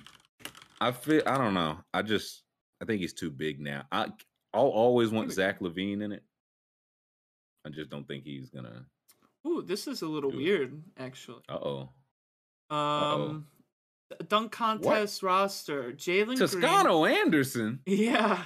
And Anthony Simmons, the reigning champion, won't defend his title. So we've got Jalen Green, Obi Toppin, Cole Anthony, and Juan Toscano Anderson. Cole Anthony dunk contest? When has Cole Anthony ever dunked a ball? I was gonna say like Obi and Jalen Green, like Obi Toppin is like made to do dunk contests. Like that's every dunk he does, even in games, just looks like a dunk contest. Obi might break a backboard, honestly. Yeah, Obi and Jalen Green should be good. But when's the last time anybody's like, damn, man, what a sick dunk by Cole Anthony, man? Did you see when he just threw it down on Gobert? Like what Cole Anthony dunk am I missing? Yeah, I mean, okay. You see, you two, I think the guys in chat, we got to start remembering these names. Like, the guys getting excited for Juan Toscano Anderson right now. I don't know what's up with these guys. Are you guys all right? The JTA is a better pick than Cole. I would agree with that because JTA, I mean, he looks like 6'6", 6'7", and can jump. I've seen some impressive dunks from JTA. I feel like legit, I can't think of a time I've seen Cole Anthony I'm okay. They're saying I'm a casual. I'm a casual because I don't watch Juan Toscano Anderson highlight reels. Are you joking? Get him off your back. Look, I watch Eddie Curry highlight reels before I watch Juan Toscano Anderson. All right, come on. Matthew's sick of it. Jesus. Wait. Oh, now I'm a casual. Yeah, too. What did I say? You're gonna lumped in with me now. All right, the game's a game. He can yam it. Okay. Maybe this is like a situation where he only touches the ball one time per game, and he does a really sick dunk every time. Listen, that's the Gary Payton Jr. or Gary Payton II can fly on the Warriors. That's who I want to see. Yeah, I mean, who was that one guy that 1 year? He wasn't even on a roster. Do you remember who? Mike, was it Mike Flight White, I think, maybe? Oh, James Flight White. Yeah. Flight White. Yeah. He got signed to like a 10-day contract to the Knicks to do the dunk contest, and like only tried to do like a really like he didn't even try to do anything. He was just jumping really high.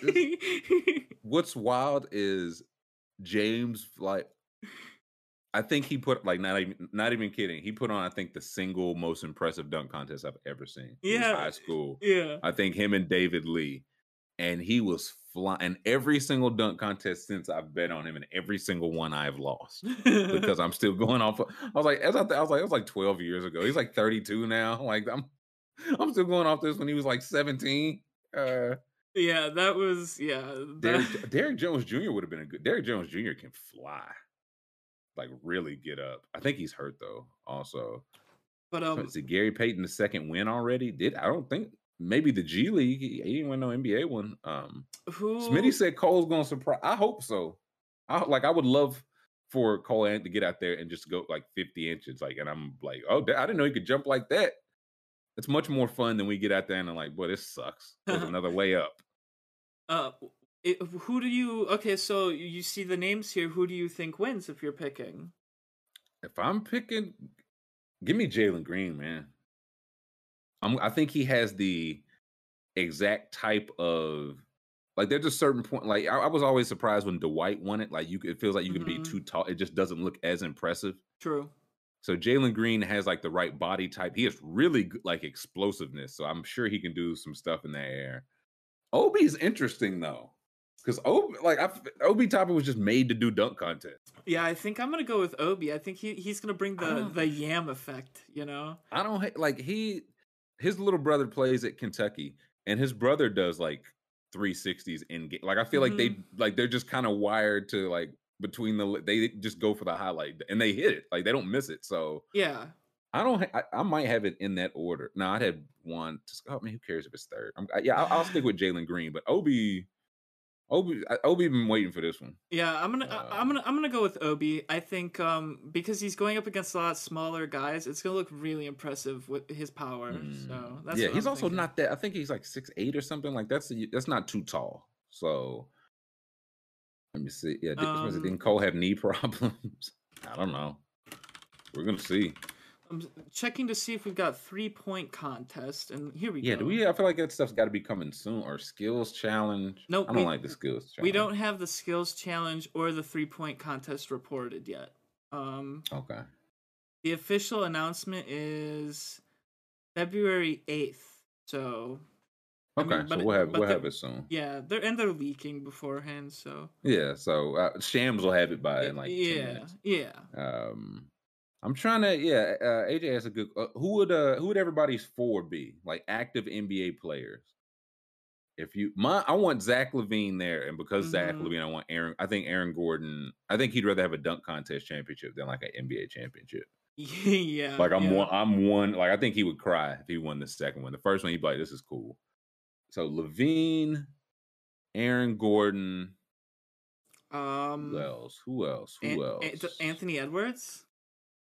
Yeah, give me Ant. I might keep Jalen Green. I feel like he might be one of those guys, like, because he's gonna have a really sick dunk contest, and the Jalen Green, they'd be like, "Yeah, see, we told you," and then he still keeps shooting like 32%. Yeah. Oh, Ja Morant, that's a good one. Ja's a good one. See, I don't. I don't know if this is a take. I don't think Ja would be good for a dunk contest because a lot of his stuff is like what makes it impressive. He's jumping over something, like, you know what I mean? Like he's going through the center, or he's driving through contact, then dunking. Like, I mean, of course I would watch. Of course he'd be good, but Bam Adebayo, that's a good one. Bam, he might be too tall. I think he might be on that upper limit where it's like he's just throwing it like much harder than everybody else, but it doesn't look as impressive. Somebody, Zion, people that have played this year, buddy. Miles Bridges, duh. Good call, Connor. Give me Miles Bridges in there, definitely. Why is he? Yeah, why is Miles Bridges not in this? Yeah, I'm not sure. I feel like, I don't know. They kind of want to get exposure to lesser known players, I guess, right? Like Juan Toscano Anderson. Yeah, they always. I mean, the Warriors are hot. Oh no! You know what it is? We saw the money chart for the Warriors yesterday. There's a lot of money in the Warriors. That's what it is. Okay, so they got Wiggins in the All-Star game. Yeah. JTA's in the dunk contest. I mean, and they're one of the most wealthy teams in the league. Listen, they're gonna. I don't know who it's gonna be. Like, Steph probably won't do the three. Like, he's just ice cold right now. Clay, I could see Clay doing Clay would definitely be like, I'm back, and do the three. Wiggins is shooting, like, he'd probably get invited. So they'll have somebody that he wouldn't skills challenge. That might be where you get Steph. There's gonna be a Warrior in Warrior's gonna win every single event, Scoob. Dude, the skills challenge is so dumb. I don't like it. It's by far my least favorite. It's so funny when the guys come up and they gotta like pass the ball through the tire, and I'm just like, oh my god, dude. Well, it's basically the whole thing. If you don't get that first like chest pass or bounce pass through the tire, just sit down. Right. If I get the chest pass and you don't, you just sit down.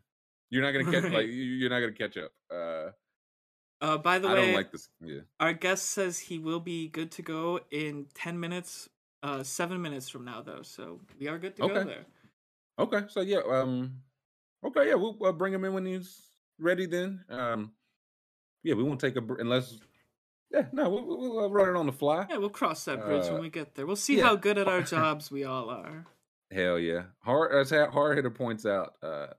Pat Beverly won the skills challenge once, so I think that should tell you all you. Yeah, and there's not really. I mean, there is a lot of running around in that. There is.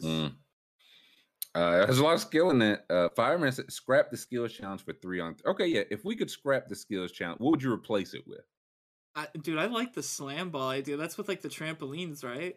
Listen, you're that's dangerous. You're not gonna get millionaires to come out.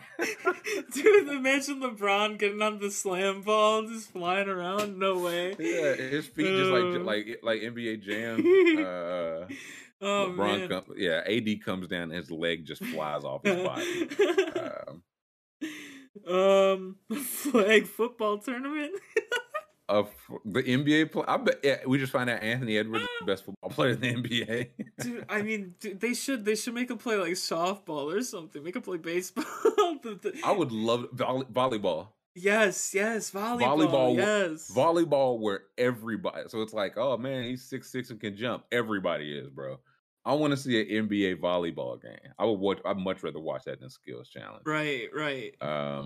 Shooting legend, was that the one, Connor? Was that the one where they had it was like NBA, WNBA legend, and they had to shoot from half court? Because I didn't mind that. I like that more than the skills challenge. I'd much rather see that. Andy says drinking. I would love to see a drinking. Like you take a few shots, but then you gotta hit like 5 3-pointers and do a dunk. You drink a glass of wine with LeBron. Yes.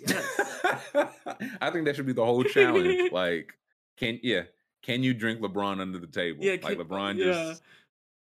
No, the challenge would be: can you finish a bottle of wine with LeBron? You got to get you got to get to the bottom of the bottle with him. You got to. I mean, he's got the catch is he just started reading a new book today. But yeah, he's like, it's called Atlas Shrugged. I saw it on Joe Rogan. Imagine LeBron doing a Joe Rogan turn, please. Oh my god, He's like, man, I saw how you give, you talk to people like us a platform, man. So I gotta, no, that'd be awful. Awful. Let's see. Yeah, shooting stars. I'm trying to bat spin relay. That'd be where they gotta like spin around on their head on the bat and then get up and do some drunk softball. A sheesh off. That'd be pretty good. Trade machine challenge. Freestyle rap. I watch a freestyle rap contest. Can you pretend to read as many books as LeBron challenge? I don't know. I feel like there's just the skills. I don't know. It just feels so like, what if we'll have them dribble, pass, shoot, and we'll have it sponsored by Mountain Dew, and everyone who is like never played a basketball, never touched a basketball is like, yes, people will like that. That's the best idea that I've ever heard in my life. Yes, they'll pass it through a circular hoop.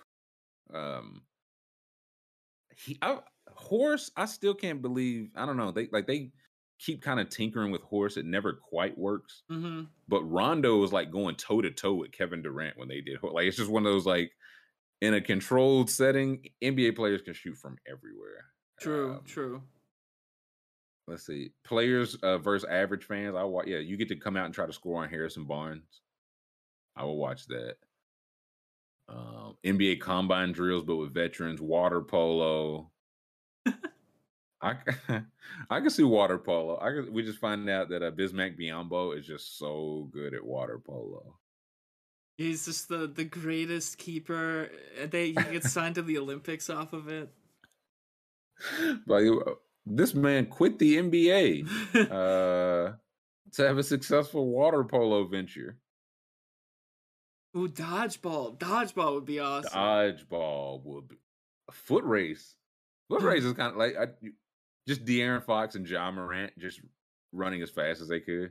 Make them do like the amazing race, like the TV show. You have to make them get from they have to get from their respective city to the All-Star game faster than the other guys.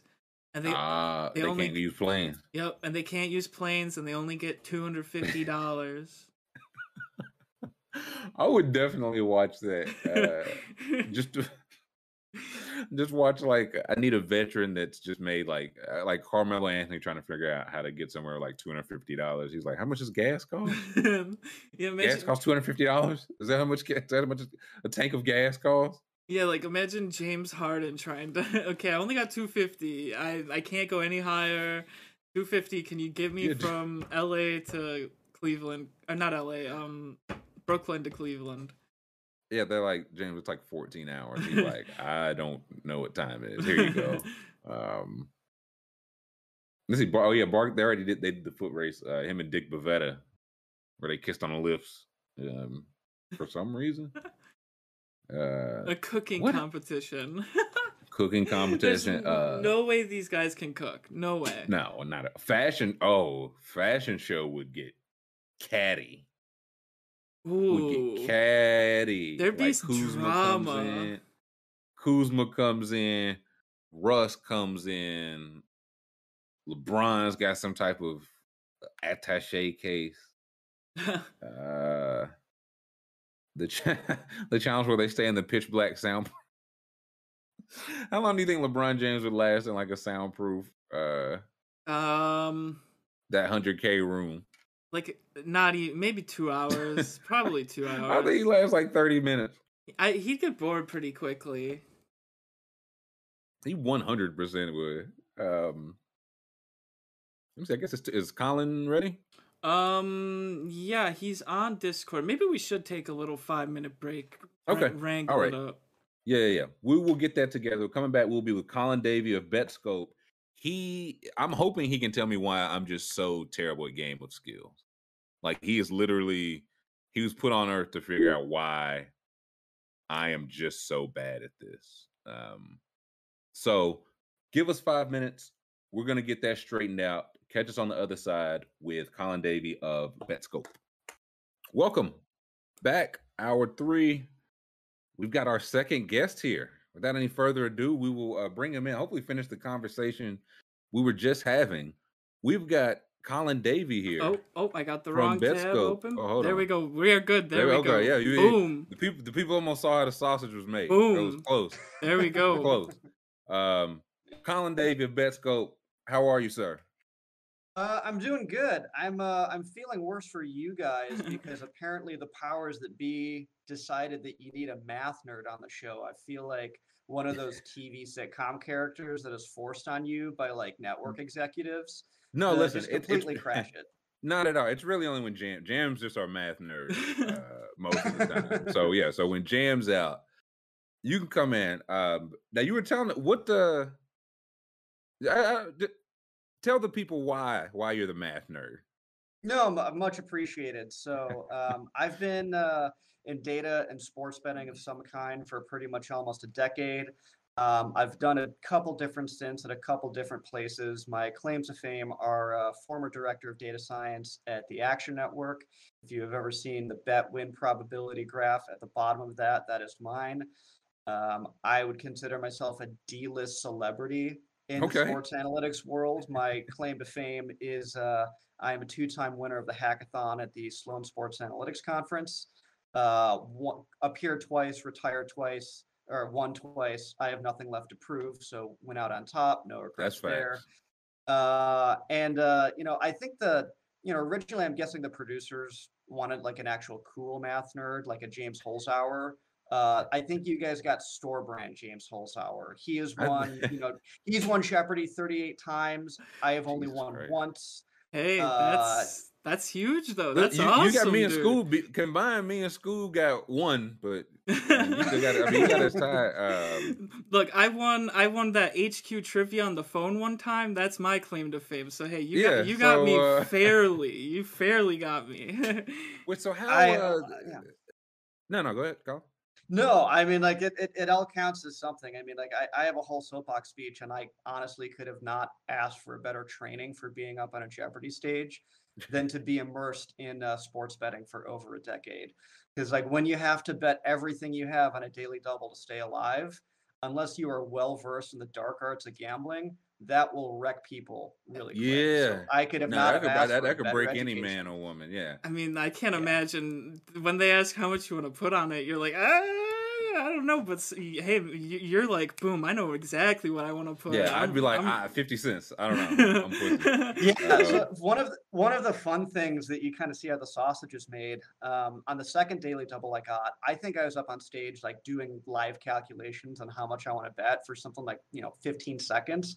They cut it down to 2 to make it seem instant. So don't worry, okay. I am way less of I don't know, a mentat than you might otherwise expect. No, I got you. See, man, you should have lied and went the other way. You were like, man, I had it instantly, but they showed me thinking. That was footage of me during the commercial break. It wasn't me thinking at all. I already knew. Apparently, the theme of this show already is showing how the sausage is made on all of these. Yeah, definitely, absolutely. Wait, so what is hackathon? I feel like with the name hackathon, I feel like I got a gist. But as a 2-time winner, what is that? So, the Sloan Sports Analytics Conference is the gathering of all the Moneyball nerds at MIT every single year. It's Daryl Morey's brainchild. Like he's been sponsoring it for like over 12 years now, and it's just kind of a vacation thing. He's like a rock star in that world. Oh, right? He is. Yeah, he's yeah, the second time I actually have a picture of me getting the trophy from him at both times, and the second time I was feeling myself maybe a little bit too much because I straight up asked him like, so next year can you just give me like a wrestling championship belt that I can just like flex off of?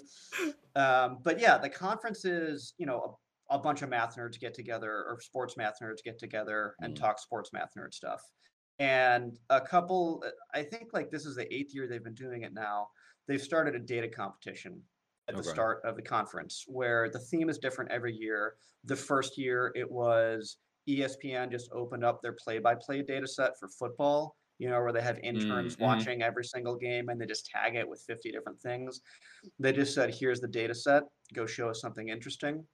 The next year was they had some. Wait, what did you show? I looked at whether or not having a simple or complex playbook is better or worse for your offense. because I had done similar stuff in college. And this is back in like 2014, 2015, when it was still like Peyton Manning and Tony Romo playing. And they were actually the kind of examples, because remember back in those days, Peyton ran everything out of like a 1-back 3-wide shotgun formation, and just did his like flapping his arms at the like an albatross at the line thing, and figured it out from there. He spoke Gaelic at the line. Yeah, just audibles all day. Yeah, yeah, exactly. And he had great success with that. But just as more interestingly, like you'd have like the Tony Romo and Ben Roethlisberger offenses were a far more diverse playbook, and they also had success too. So the conclusion there was like, you can do, I mean, it more than anything, like the complexity of your playbook doesn't matter as much as it does fitting it to the personnel you have. Like, you're not giving Kyle Orton. Wait, I could win an award for that. I knew that. There were some charts, there was some data, there was some proving it, there was some fancy interactive stuff. So I got you. Like, I can't do that part. But that's where you come in. I could be like, listen, we need to get good players. I think as an organization, I think that's the route we should go. And Colin's numbers say we should also get good players. Well, I mean, that's the dirty secret of being a numbers guy. Like, it's more of someone else to pass on accountability to, because the numbers say we should do this. So, like, I am fine being a smokescreen or just like a liability shield for everyone else. That's hell fine. Yes. So would you say that like the hackathon, do like teams use this as like a recruiting thing? Will they like scout that for their departments type thing? A lot of times they will. Okay. Sometimes you get corporate sponsors that like they'll like most hackathons, in all honesty, are basically just one giant intellectual property harvesting of like, let's try to get a bunch of other people to give us good ideas, and then we'll just run with it. Yeah. When ESPN started doing some of their player tracking data stuff, that was actually my second hackathon win, looking at player tracking data in a chipped up high school all-star football game, and just like, here's some player tracking data, kind of like they have an NBA with all of the like the on-court stuff, and they just said, here's a data hour, set, like acceleration, or like what type of all of that. Yeah, they just basically like map the football field as a 2D grid, and they just have everyone's location at every single time, and they just say like, here's the raw data, do something with it. And I don't know if it's a coincidence or not, but a lot of what I had in my presentation mysteriously made its way into ESPN's player tracking data metrics on their football page like a couple years ago. And you know what? Knowing that that is the deal, I would still take it, because what those things are great for is breaking into the industry if you're a complete outsider. When I was doing like some of the stuff, like in my previous job, I was an energy engineer crawling around boiler rooms in the Midwest doing efficiency studies, and there is no reason for anyone in this. Oh yeah, one of these days I'll tell you all about like trawling around Kentucky prisons and being confused for a federal agent. The job site visits can get as interesting as they want. I think we've all been there. You know what I mean? Like, whomst among us? Yeah. But the deal with those hackathons is you trade your trade-off is you give someone else an idea to run with, and in exchange people know who you are afterwards, and that's the point of it. And I would take that trade every single time. It seems like a fair trade. I mean, when you see your own thing in it, you can be like, I know what you did there. I know that was me. Literally. That like was me. I know that's me. I know did they try to like tweak it at all? Like, because people try to like, you get a tweet taken and people try to like tweet. It's like, no, you ruined it. But do they try to like tweak it? It's like, okay, we're not going to call it player acceleration rate. We're going to call it the rate of acceleration via honestly, player. No, there was none of that. I mean, the other thing about those hackathons is like, they actually only give you 90 seconds to present like a 6 hour second. And you have to get really good at condensing a lot into a little. And they do that on purpose to make it as hard as possible, simulate the elevator pitch. Like if you run into Daryl Morey in the halls, like which you inevitably will, you don't want, like, he doesn't have time. Yeah. Right. You're just like, this is my best idea. I want you to steal. Yep. He's like, make it quick, boy. The game's the game, man. Yeah. That's awesome. That's exactly it. So then you now you work with you work in gambling. You got you just launched the new Games site, of Skill. Games of Skill. But it absolutely is a game of skill. Yeah, you just launched the new site, BetScope. So yeah, that's correct. So BetScope is a set of sports betting tools that I built to capitalize on basically like what drives the most successful habits of sports bettors. And that is not necessarily being a wizard at predicting what's going to happen. I think there's kind of a little bit of myth that pro sports bettors like have a crystal ball that they can see some divine outcome that everyone else has. That's definitely what I think it is. No, we'll get it to is that. But yeah, like I mean, and to be clear, there is a component about predicting what's going to happen. You do have to predict better than whatever your given sportsbook says, but it's mostly a series of grinding out spots where if you think something is 67% and the price listed says it's at 60%, it's just hitting those opportunities over and over and over again and grinding out something like, on average, a 2 to 3% return on investment for every dollar that you bet. And hitting single, just single after single, and they add up. No, that's exactly it. And, in particular, interesting. The biggest thing that separates their ability is not their crystal ball to predict what's going to happen. It's knowing exactly what price they would bet any side at for any, proposition. They will take any side of the bet as long as they're getting the right price. And can you give me an example of that? Just like a... Yeah, absolutely. So take any game that you have tonight, like even I'm looking at BetScope now, like what do we have going on tonight? Yeah, so actually you can kind of see exactly what it looks like. So if you go up to the games out there, you'll see the take the first one you see, the Wizards Sixers, right? There's all these different things that you can bet on a game, like the spread, the total, the money line, there are player props, which, everyone who's looking at Underdog is definitely familiar with the concept of player props. You can bet on any side of these at any time that you want. And the complete sports bettor will know exactly, they will have their guess for like what things will average out to on both sides of that. And so they can back out, if I am offered a better price, or if I'm offered the right price compared to my numbers, like I'll bet on it. But I only bet it if I'm getting the right price. And I'm guessing most people, when they're looking at sports bets, they don't really care about the price they're getting on their bet nearly as much as they should. They're listening to whoever has the hottest takes and be like, oh yeah, this is definitely going to happen. Like I'll bet, even take the Super Bowl, like, oh yeah, I'll bet Rams -3, right? The same people will probably bet Rams -2, Rams -4, Rams -5 just as equally as much because, I listen to my guy. He's got the right take. It doesn't really matter like what the price is. And that's the difference between the amateur and the professional gambler is that they have very clear lines on exactly what price they will bet at and what they won't. And so introducing that price sensitivity, I'm only going to hit this when I get a favorable price, is the easiest way that you can help yourself win a lot more money and getting a sense for what is a good price and what is a fair price for the thing I want to bet on. Okay, so what we're looking at now, we're looking at Sixers, Wizards. Can you help me make some games of skill right now? Because I'm awful at this, dude. Can you tell me? Okay, maybe you can tell me what I'm doing wrong. Yeah, no worries. Maybe you can tell me what I'm doing wrong. Yeah, so we can go through, like, if you have a take on a game, we can figure out exactly, like, how that translates into, like, different things you could do to try to get a little bit more money. Spoiler alert, it may not be on Underdog, so maybe I'm about to get fired in 5 minutes for not promoting this you're done, product. buddy. But, I think they gave me the go here to remind everyone that there are these sites called DraftKings and FanDuel that you can also bet on money. Like I never heard of them.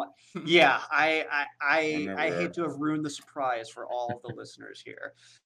If you're gonna talk about like off-sea, offshore betting stuff, man, I don't really get my hands dirty with that. That actually is a good point. For the record, all of the sites that we're linking to on BetScope are all firmly onshore. We're not supporting offshore yet. Maybe you will, but this is all legal operations only. So let's go through an example here, and let's take a look at. Let's click on Tobias Harris's rebounds. Okay. Right? So right now, you may notice at the top that there's a green bar noted, like on some of those cases, right? Mm-hmm. That's an indicator that there are very different prices offered on both sides of that bet at different sports books. And so one of the most common habits that every successful bettor will do is go through what they call line shopping, going through all of the different books and seeing for the same bet that's offered, what is the price on both sides of this? Right. The slang term for it is having outs. One of the guiding principles of successful sports betting is having active accounts at every single place possible that will take your bet. And that includes Underdog because, the promo code TRILL. The promo lines that they offer are a different way of getting your money down on whatever thing you think is going to happen in the game. Even if it's comparing to someone else, like they have a line and they have a price, and it's a form of, different stats.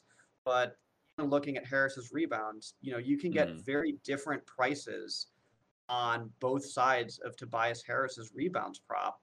And it behooves you, no matter what side you want to be on, always being aware of the best possible price you can get across all sports books. That's a very important habit to start picking up immediately. Yeah. So what is that? Yeah, say that again for me if you can, for everybody if you can. Yeah, if you want to be, a good sports bettor and game of skiller, you have to be religious about when you want to bet on a prop, always getting the best price possible. And the way you get the best price possible is to search for the best price across all different sports books. A lot of people getting into this, they are shocked to figure out that the prices are not all the same at DraftKings and FanDuel, William Hill, BetMGM, all these places. All of these places are running different operations. All of these places will change their prices with different frequency. They'll respond to news to update their lines when, players go out and they have to recalculate things. Some of them are quicker and better at it than others. Some of them just have different internal pricing models. And you don't need to worry about why they have different prices. You only need to worry about the fact that they just do. And you are doing yourself a disservice by not giving yourself the best possible price at all times. Because over the long run, like boosting your winning by finding the best price by something like 5% over the long run is the difference between being a winning player and a losing player. You're not a losing player because you pick everything wrong. You're a losing player. Well, yes, I am. You haven't seen my slips. Dude, even you over the long term, like if you are like going to be a losing player, it's not because you pick wrong. It's because they grind it out of you like a slot machine, 4 cents in the dollar at a time. Because if you're just not picking the best price, like they're just going to grind it out of you like it's blackjack or it's roulette or trying to make it like a game of chance as much as possible. So the easiest way you can fight back is by looking for all the best prices at every single time. Yeah, and the way I apply something like this to Underdog is you look for something that on a book, if a book is offering it at minus 159 and it's on Underdog, that's the kind of thing you want to put in because it's projected to be that juicy, so that means it's more likely to hit. That's just how I look at it. You do your research across the books to make sure, like, okay, this is tracking. Yep. So, like, I'm just looking right now at Joel Embiid, 32.5 points. Can we click on that? Yep. Yeah. So, okay, so no green there. No green. What does that mean? Right. So what the green means is that there's not a huge price difference across the books. Like no matter, like there's no favorable advantage. There are different colors that pop up for these different books when we identify different type of price discrepancies. Okay. Green means that basically like there's a concept called hold, which is it's the fancy way of saying the juice. And for props, the juice usually runs around like, if you have an over-under on like 6.5 rebounds at minus 115 on each side, the juice is around 6%. Yep. So what we'll do is a green indicates that if you look at if you combine sports books and you see that, they're like there's the over and the under have a small enough juice when you could when you calculate what's called the synthetic hold, which is basically looking at the best over price and the best under price and combining that into your like single sports book. That's a spot when the synthetic hold or the synthetic juice is basically less than 1%. And so that indicates that it's a market that you might want to target, because if you can bet into something where you're getting, bled out maybe like 1% instead of 6%, that's where you actually have a chance of breaking through and winning more often. So is that Maxey's assist? What's the blue? Yeah. So Maxey's right now I'm assist, seeing like 5.5 assists is what I'm seeing now. So Maxey's assist, when you have a blue, our color coding for blue is sometimes there's a split market, because what you get occasionally is one book. You can see here in Maxey's assist, most books are offering over under 4.5, but they're heavily juicing the over 4.5. So like the real line is somewhere between 4.5 and 5.5 assists for Maxey, right? So I should take the under on 5.5. So it depends on what price you're getting. If you can get an under at 5.5 that is, like even on both sides, that means they didn't juice the under enough. And most books will try to juice the under enough so that, you see. By juicing, you mean like enticing people to take it, right? Or the other way around. Like you make it like yeah. So like if you because if they know that their line is over under 4.5, but they're more likely to go over 4 than not, they'll make it a worse payout, like a 160, not like minus 160, not minus a 110. And so if someone wants to do, roughly the same line where they say over under 5.5, they're going to want to make the under 5.5 payout way less, just like they want to make the over 4.5 payout way less. So that's their way of like trying to, get somewhere close enough, because if they have a different over under number, they want the payout. Yeah, they want to ballpark it. And sometimes these props like don't juice their line enough. Like let's say that, let's say you had exactly like minus 110 for 4.5 and minus 5.5 and 110 and you spotted 2 books that did that. In theory, you could actually bet both of those, because like most of the time one of those is going to hit, but like sometimes you can find favorable prices enough where you can middle that, and if Maxey hits exactly 5 assists, then both of those win. And so the question then becomes, what price on both of those numbers makes that middle profitable? And so we will try to do all the math to figure out, like, if that's highlighted blue, at least one of those sides is not, priced correctly enough. They didn't adjust the under 5.5 or the over 4.5 to make it worthwhile. You can have similar stuff where if everyone else is, I don't know if we have a purple line here or not, but you'll get some other games occasionally really. In our games drop, and I think the Magic Pacers has one that's a pretty good example. Cole Anthony's rebounds. Yeah, there we go. Cole Anthony rebound. Yeah. So let's take a look at our very simple rule for that game. Let's just say that the correct pricing is, see how everyone else is on like under 5.5, like minus 160 about. If someone was doing, FanDuel's doing over 4.5, you'd expect them to also like, why wouldn't they have over 4.5 minus 160, just like under 5.5 minus 160? They're only at minus 145. Then we do a lot of complicated math under the hood to spot exactly when they don't price that over well enough. And so that's kind of like a line that sticks out. And that's like, something that they didn't shade enough. And that's a market that you might want to target.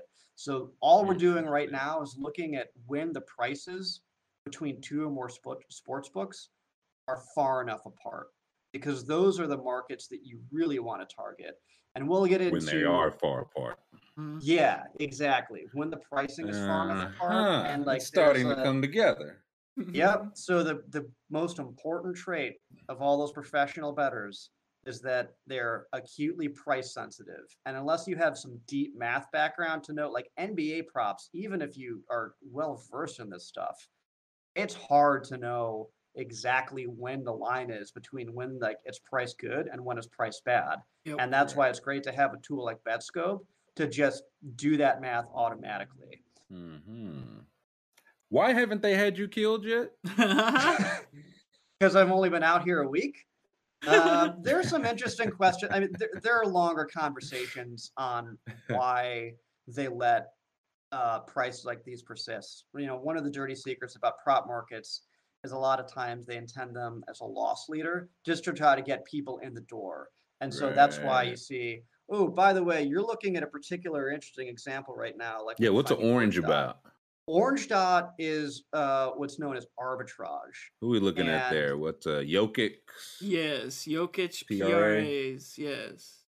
Let's see what we got on that here. Arbitrage. So arbitrage is my favorite kind of mispricing because you literally need to know nothing about sports in order to capitalize I'm listening. on it. So here's the basic rule: is like taking a look at that, see how all of these things are. There are a bunch of lines on 49.5, right?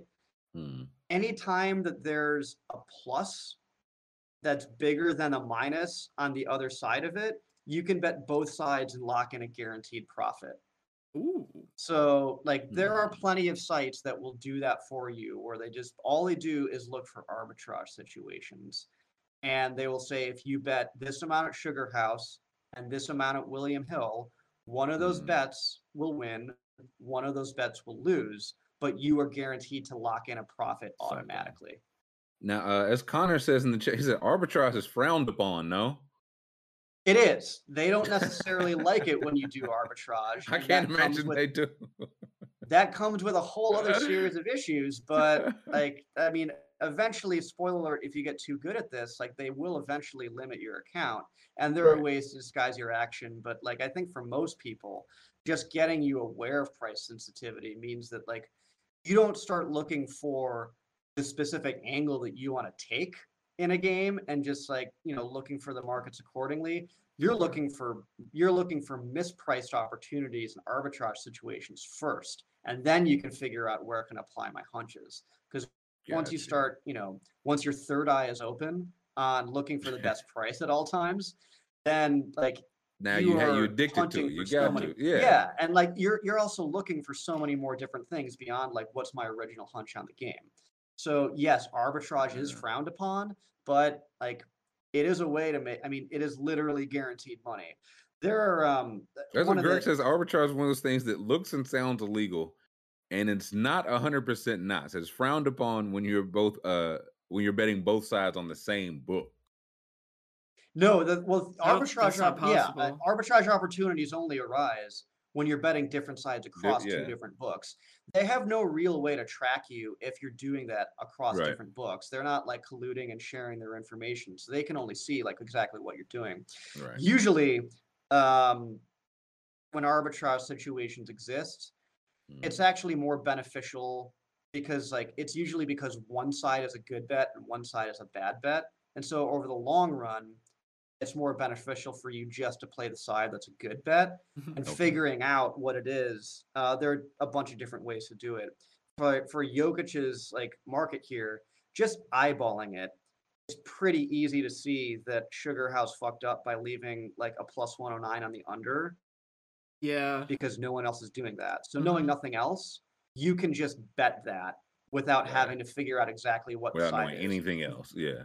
There are some other tools at BetScope, like where, like when you actually, use a correlations engine and update stats, like there is a calculator that will do that automatically.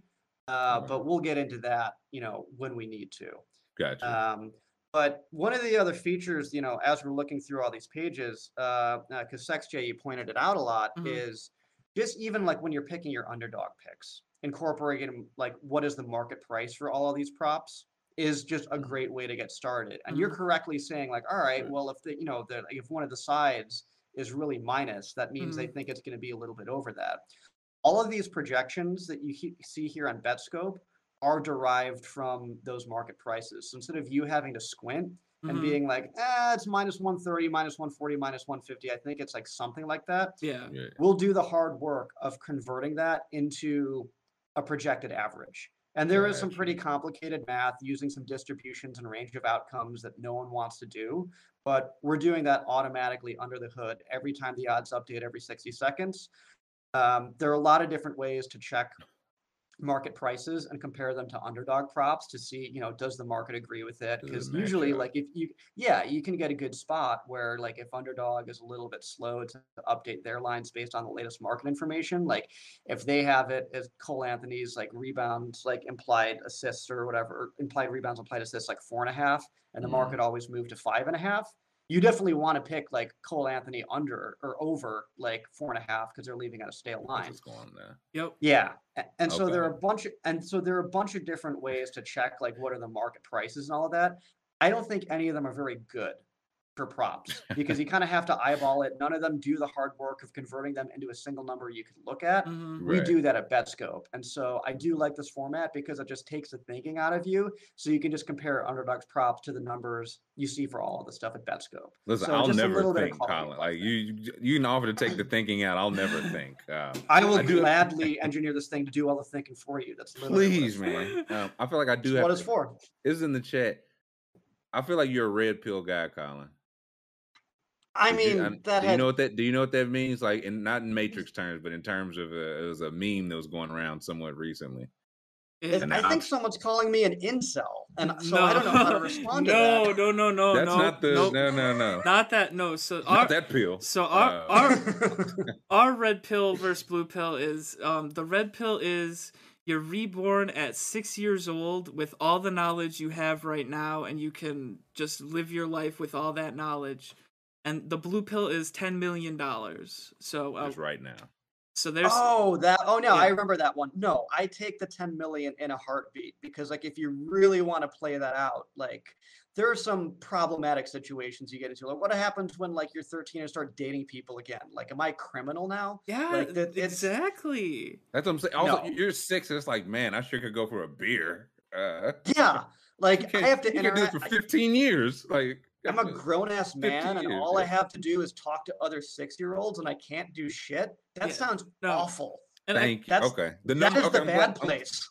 I'm glad the numbers support us. And I mean, Colin's a money man. He's going to take that 10 million, and that 10 million is going to be 100 million if you give him that. You better be careful with that 10 million. Yeah, I can buy a new life. Like, but at that point, like, yeah, I'm old and decrepit. Like, whatever. Just park it in like an ETF, and I'll be able to buy my cyber limbs in no time. Andrew said he had you're just teaching other 5th graders about arbitrage and recess. And now the thing is, if you see Bulls -3, I don't know. In fairness, like I can think of no cooler way to get kicked out of middle school than running an illicit gambling ring. It's way cooler than anything I was doing. It's one of those. Grade. One day you get like in the TV show of it. It's the principal like dropping you off saying you're kicked out. And as soon as the door closes, it knocks again. And it's the mob. They want you to come work for them. They got some work for you. They want you polishing shoes down at the old bar as a way to get you on that side of the game. I really like this Goodfellas reboot. All my life, as far as I remembered, all I wanted to be was a reincarnated 6-year-old. That's right. Yeah, that's... We heard I can't believe anyone would ever choose the red pill. No, that's straight up insane. You're glossing over how much your life sucks as a 6-year-old when you don't know anything. That was my whole point. That was like our whole thing. It's like I don't think it's been too long since you've been 6, which I get. But it's like if you have any like 6-year-old like in your family or anything, it's like man, they gotta go to bed. Like they gotta drink milk with every day. Like you don't get to do shit. And you can do shit for it's like, okay, but one day I'm going to buy Starbucks. And it's like, okay. No, like even if you pick every single Super Bowl, right? Like great. Like you do through you have 20 years of shitty existence to end up with 50 million instead of 10 million. Is your quality of life really that much different? Like, no. That's, yeah, now, yeah, I just said the red pill guy is still talking about the girl that got away in 8th grade. I was like, anybody took the red pill is like, y'all want to go back and try to be cool. Yep. But if you knew how to be cool, you would have been cool the first time. So exactly. I feel like you're still not gonna have. Everybody thinks I feel like they would get back. It's like, oh, okay, this happens. I know the perfect thing to say. And you get back, you freeze up again, stupid. You're 6. You're 6 years old. I don't think that's being leaned on heavily enough. That you were in literal kindergarten, you have to go back and it's like, this is a triangle, and you're like, oh my god, it's gonna hit. Like, I mean, but then they would say to that, well, I'll just drop out of school. I'm smart enough to get by. Yeah, I'll take the GED at 6. 6? Like No, you don't want that Doogie Howser life either. Like the second that you like get to be that weird prodigy stuff, then like you're plucked out and you're a lab rat forever. Like, you weird. No hoes. No. Nobody wants to. You ain't gonna have no hoes. Doogie Howser didn't have no hoes. No. There was a dude in my high school who graduated at 14, and his life sucked because he was a 14-year-old hanging out with 18-year-olds. Imagining like going like even further back, and you just have to be that like among just like walking amongst actual giants because you're not even. That's miserable. No, you'd get bullied so hard. You would need like protection, like from an older kid. You would be the ultimate know-it-all guy. Like literally, they will whoop your ass every single day. Yeah, every single day. No one's gonna think you're cool. They're gonna think you're a freak because you're a grown-ass man in a 6-year-old's body. They'll think, oh wow, he hit Broncos +6. Ooh, he is so cool. Put him back in the locker. Yeah, shut up, nerd. Yeah, no, it's just gonna be like, tell me who to bet on, or like I'll fucking stuff you in a locker. Like you're not gonna be cool. Yeah. You're just gonna be exploited the whole time. I remember when I got to college, it was one of those. It was like, yeah, that kid's 14, and it was one of those like nice enough kid, but it's like this just doesn't seem fun for you in any way at all. No. Right? Like even if you make some hay, it's like, okay, yeah, the bell rings. You gonna come to the bar with? You know what I'm saying? You go home and. I don't know what 14-year-old. You play some video games. I'm probably the same shit we do now, but no, it wouldn't be a good time. I won't even hear it. I won't hear it. I know. I'm thrilled to hear that you're not a red pill guy. And thank God for that. Thank God. God no. Chad tried to disparage a good man today. No, you beat the red pill allegations. And I want that soundbite out of context. Like, that's gonna be my rap. That's your producer tag. Colin Day, I won't take up too much more of your time. Thank you so much for joining us, man. I'm gonna look at these numbers and pretend I know what's going on. And then I'm gonna make some picks on some games of skills. Yeah, next time we haven't even scratched the surface, by the way, of what this thing can do. Just to give you a sneak preview, anytime that you think, let's say you want to bet on any of this stuff, because you guys are gonna have your hunches. You think that number looks bullshit. Like what you can do is you can lower that. You can change that in the box. Pick any prop that you want, like make it higher or lower, any amount you want. Okay. What it will do. So what you'll do, like once you get the number that you think it really should be, you can go down to that calculate stats button. And what it will do is, in a world in which you're right, a whole bunch of other outcomes are also going to be different. And so it'll calculate those correlated changes. So this is some butterfly effect shit. Yeah, no, that's exactly what it is. It calculates what the hell, man? It calculates the butterfly effect, updates all the other numbers, and then pings every number you've generated against every price at every sports book and spits out all the different markets you should be attacking to exploit all of those price inefficiencies on the right. Click on any one of those numbers on the right, and it'll take you directly to the sports book where you can put down your action as soon as possible. Wow. That's that's very awesome. Awesome. Stroking the chin there, Scoob. I mean, saw you stroking the chin. I'm a guy that will talk himself into anything, and I like that I can talk myself into something this way. I like that. Absolutely. I just pushed that number up. I was like, okay, so what if I think Spencer Dinwiddie scores 97 points tonight? It's that. Nobody else is on this one. I'm gonna get in early. So here's the catch with that. Like if you got a hunch and you can say Dinwiddie is gonna go off, the tricky part, and this is where all it comes together, is the best way for you to win in the long term is not to just look for the best points you get at Dinwiddie's like prop bet or points at any other market. You bet on the butterfly effect outcomes from if Dinwiddie does go off. Bet on those butterfly effect outcomes at places that screwed up their pricing. Yes. And so the way to get exposure to Dinwiddie's, this is a lot. I know this is where it actually gets red pill matrix because now we're living in a simulation and all of that. But one of the reasons we built BetScope is to have the best way to capitalize on those pricing mistakes by the sportsbook. you can bet your own hunches all you want, but you're better off betting your kind of core. Trill, I love that like term for it, the butterfly effect outcomes for the original one. Betting on the butterfly effect outcomes with pricing mistakes is the best way that you're capitalizing on all of the pricing mistakes that sportsbooks make. And we'll spit out and tell you exactly where you should be betting those at every single different sportsbook.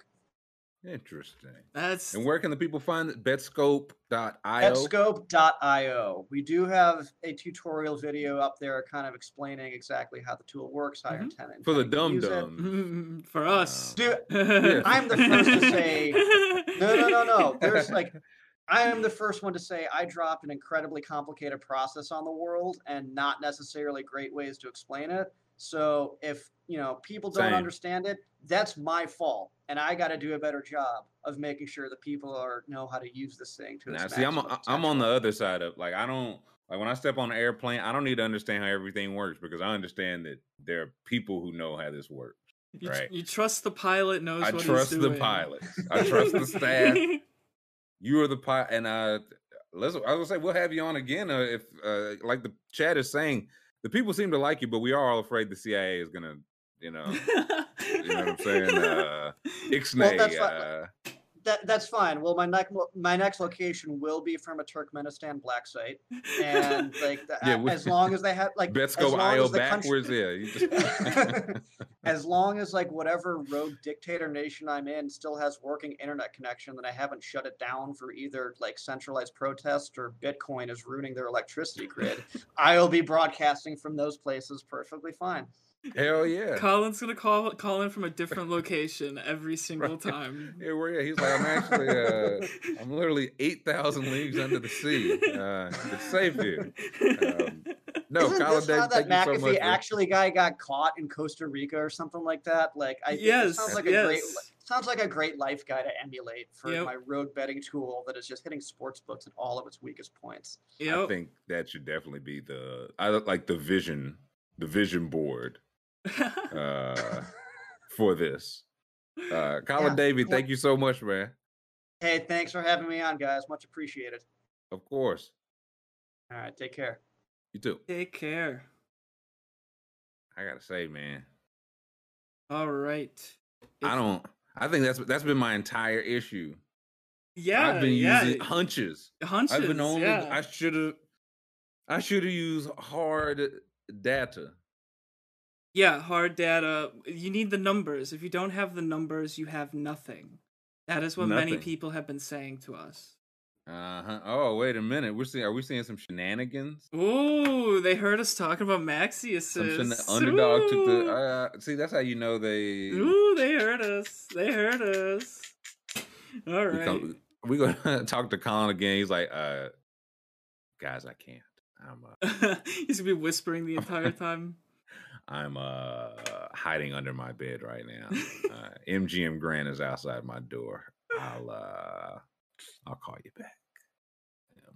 I'm gonna have to relook at some of that stuff, man. This is I mean, yeah, it's a lot of info to take in at once, but I mean, it made a lot of sense to me. It's a thing. If you take it in 20 steps, it's impossible. So I think he did he's like, okay, this is one leads to two. That's why I was like, okay, I get that. 2 leads to 3. Got you. So if you track it that way. So I could never say it's one of those it makes sense when the teacher teaches you in class. Yeah. And it's you just do that on the test and it's what? Yeah. But no, I think we got Trillalytics now. We were gonna have our own analytics now. That's right. Interesting. So using that info, do we want to do our games of skill for today then? Yes. I feel like a man of much knowledge. Yeah. Also would like it noted. I won another game of skill last night. No way. I'm hot, Daddy. I'm hot. Now hold on, because I'm cursed. Guys they're getting hurt and stuff for me now. This is something's going on. I went under for Booker, over for Towns, whiffed on both of those. I went under for Giannis's assist. Of course, he had 11. Under for Dinwiddie, nailed that. He is just not playing well right now. Very bad. But Wendell Carter revenge game. It was 26.5 PRA. He had 38. Gary Trent over 18.5. He's still hot, 33 points. Yep. I think it's 5 straight games of 30 plus points and 5 threes made. And it's like, I think like Steph, Harden, somebody else. It's 4 names. Gary Trent, Steph Harden. Oof, I can't remember. Was it Kyrie? No. Durant? Yeah, Durant. I don't know. Yeah. Somebody like the elite names. Mm-hmm.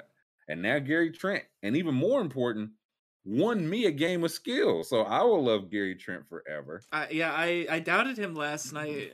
I wasn't smart. Shame on you, School.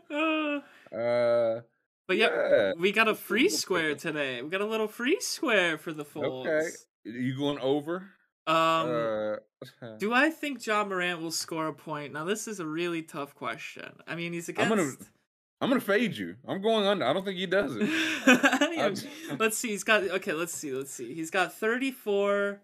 He's 37-34. 37-34. So I mean, hey, he's a pretty good basketball player. I'm fading it, man. No, I'm going.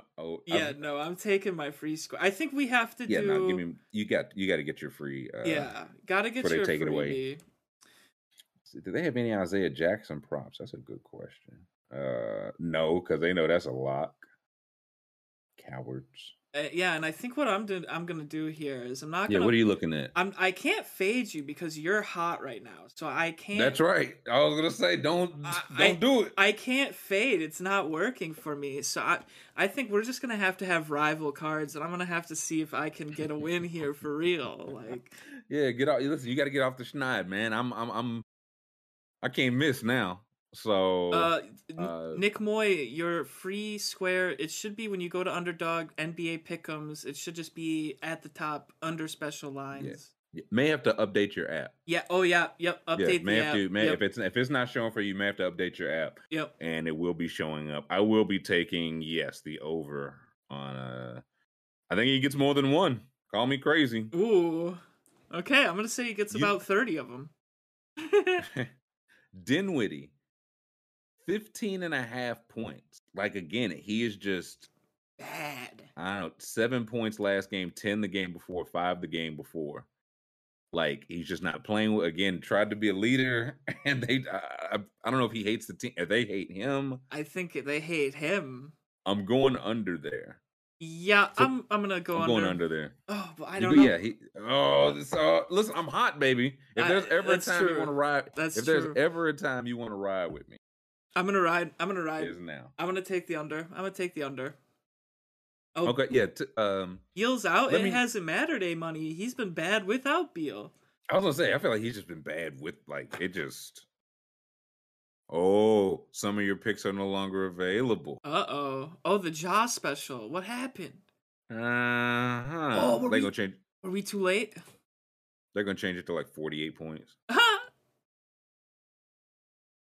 Yeah, what the hell? The Ja special has gone away. They took it from us. They said these guys were both gonna win. We can't have that today.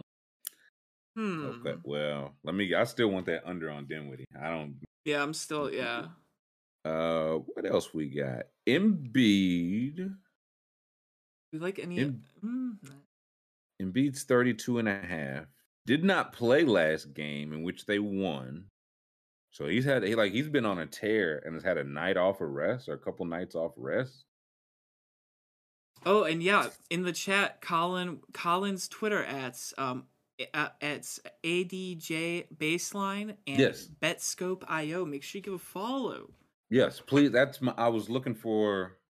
I was like, I know there's something with this and I didn't find. But yes, we put those up. Yes. Before they run in Colin's house and. Yes. Duct tape him. Yes. I don't know if I say give it 1 minute. No. Give it 1 minute. How about that? Oh, there, it's back. It's back. Yeah, okay. We're good. We're good. Right. Yeah, all right. Dude, imagine they put it back and it said 100 points. Dude, no, they should do that. Yeah. I want to take. That is a good booster. You take the under then. Yeah, that's a really good booster. Oh my god! But it has to be one of those things like as soon as they do that, everybody in the chat, we all agree to just at Ja Morant. It's like, hey, underdog doesn't think you can score 100 points, and he's like, oh yeah, okay. No, they shouldn't. Comes out firing. Don't do 100. Do like what's something like manageable, like 50. Like we'll get a 50-point game out of it. I'm trying. Like a 50. You would. I was gonna say so many people would blow their boosters. I'm so many people. Dude, I'm taking the over. If we could taunt them enough, get them to react. Oh man, they said you won't do this. Yeah. Oh man, they've 78 points. Man, oh man. But yeah, so I do know the BetScope. I mean, the BetScope says the points. It's was it 14 and a half, right? Yeah, and it's looking like they kind of like the over 14 and a half. The books do, but the books they're like over. But what about 15 and a half? How far over are we talking? See, it's when you go to 15 and a half, it starts climbing up than the under does. See, I just don't think with how cold he is, the books. Yeah, see, I'll say this. I also don't know if I want to pair my boost with that though. Oh yeah, you don't. Yeah, you see, sometimes you don't want to root for an under with a boost. You know? Yeah, you see what I'm saying? Like I need some. I'm thinking of Embiid 32 and a half points. Ooh, I want to see what's everybody got. What's everybody putting their boost with? That's too much. What's everybody in the chat putting their boost? 32. It's high, man. I wish it was 12. Washington, they could get blown out. You know. Yeah, I thought he could have 29 points in like 22 minutes, and he just sits down. Let me see. What do I like? Yeah, I'm off that. I don't want neither one of them. Ooh, LaMelo Ball playing Boston. Okay. Triple J, 23 and a half PRI. He just kind of doesn't really do a lot of other stuff. Wait, Terry Rozier used to play for the Celtics, right? Yes. Oh, it's a Terry revenge game. I'm putting the over. Ooh, okay. Now there's some. I don't think there's any love lost there. 27 and a half PRA. I guess it doesn't matter. Yeah. It's at Boston. Ooh. You're going over? I'm going over. He's been kind of cold, but I'm going. Chat's telling me to take Kyle Kuzma over 28 and a half. I saw. IB said that. I'll do it. He's their alpha. I'll do it for IB. I'll do it for you. I'll ride. We're riding with IB today. Bro, this does not hit. If you break my cold streak, IB. Ooh. You know I'm hot right now. They don't want to talk about how hot I am right now. Okay, I'll take that over. I'll say Robert Williams. Robert Williams. He always gets a lot of rebounds, and now he's against Charlotte, who's pretty weak inside. Yeah, he's got the Mason Plumlee to deal with. Yeah. I feel like Miles Bridges 27 and a half doesn't feel like that big of a number for just points and rebounds. Yeah, no, he could get close to that with just points. That's what I'm saying. So I think give me that Miles Bridges. I like the over there. I think I will go in on that Terry revenge game though. Yeah. Okay, yeah, I'm putting Kuzma, Miles, and Terry in one. And I'm saving. What do I want to put my boost with? Because I'm definitely a kid in the can. I will not save my boost for even tomorrow. No. I need to use it right now. Yeah, no, I'm putting this boost in with the 4-way. It is burning a 4-way. Oh, baby. Oh, it's burning a hole in my pocket. You think I should just do 3? I think I got to do 4 here. I got to do 4. I mean, if you're doing a 4, it's basically a 3. Yes, right? So yeah, exactly. If you think Ja scores 1 bucket. Exactly. Evan Mobley. Nah, boy, he screwed me last time. Yeah, I'm off Evan Mobley. Off.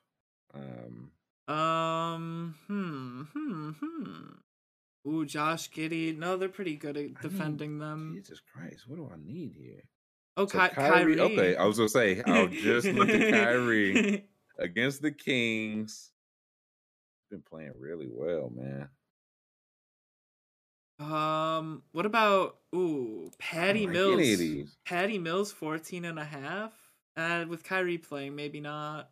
Yeah, I was gonna say if they were home, maybe. Wait, you don't? Do you want to go in on Kyrie Irving 2.5 3-pointers made? What side you leaning? I think over. The Kings aren't very good at guarding point guards. I lose every single 3-point. No, I'm staying away from. I will not do another. I said no more. I'm taking it. I'm doing it. He's gonna make 3. I am going Jokic 50.5 PRA. That's a big number. Oh, there's more. Wait, there's more. Hold on. Yeah, we got a big slate tonight. Huge slate. Wow. I'm going. Okay. Oh man. Denver at Utah. Oh, they still have no. Yeah. No. Oh, okay. No. Still no Gobert. Give me. I just want the rebounds. Give me over 13.5 rebounds for Jokic. Okay. Give me that. That's what I'm putting with my booster. Oof. Okay. Playing it safe. Scoop.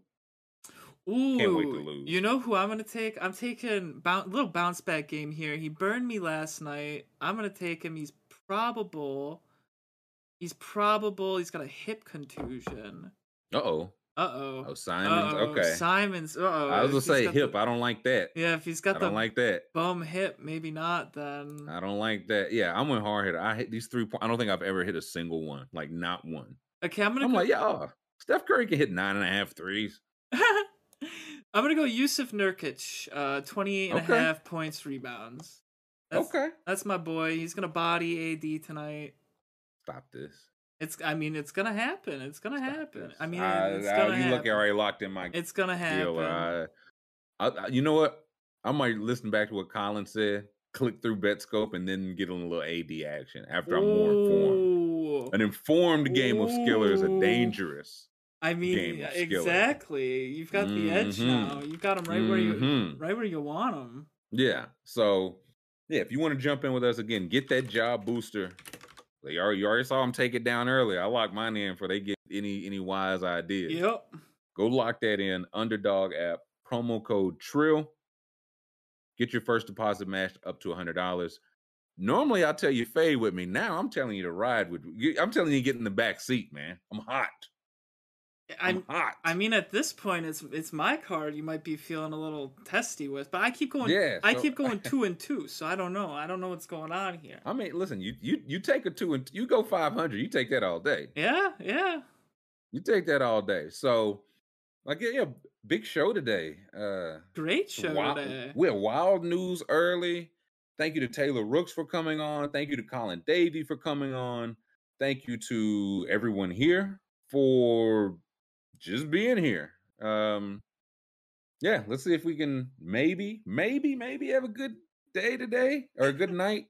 I know as soon as we got off here yesterday, the news broke. Is new. Yeah, 15 minutes later. I said they did this on purpose. Yep. So I don't know. Maybe we'll wake up to something good. So we will catch you 21 hours from now. Look out for somebody because somebody looked out for you. And again, if you are enjoying this or if you're not, give us a thumbs up anyway. Lie to the analytics. Really stick it to Colin and his type. And we'll catch you tomorrow. Peace out, everybody.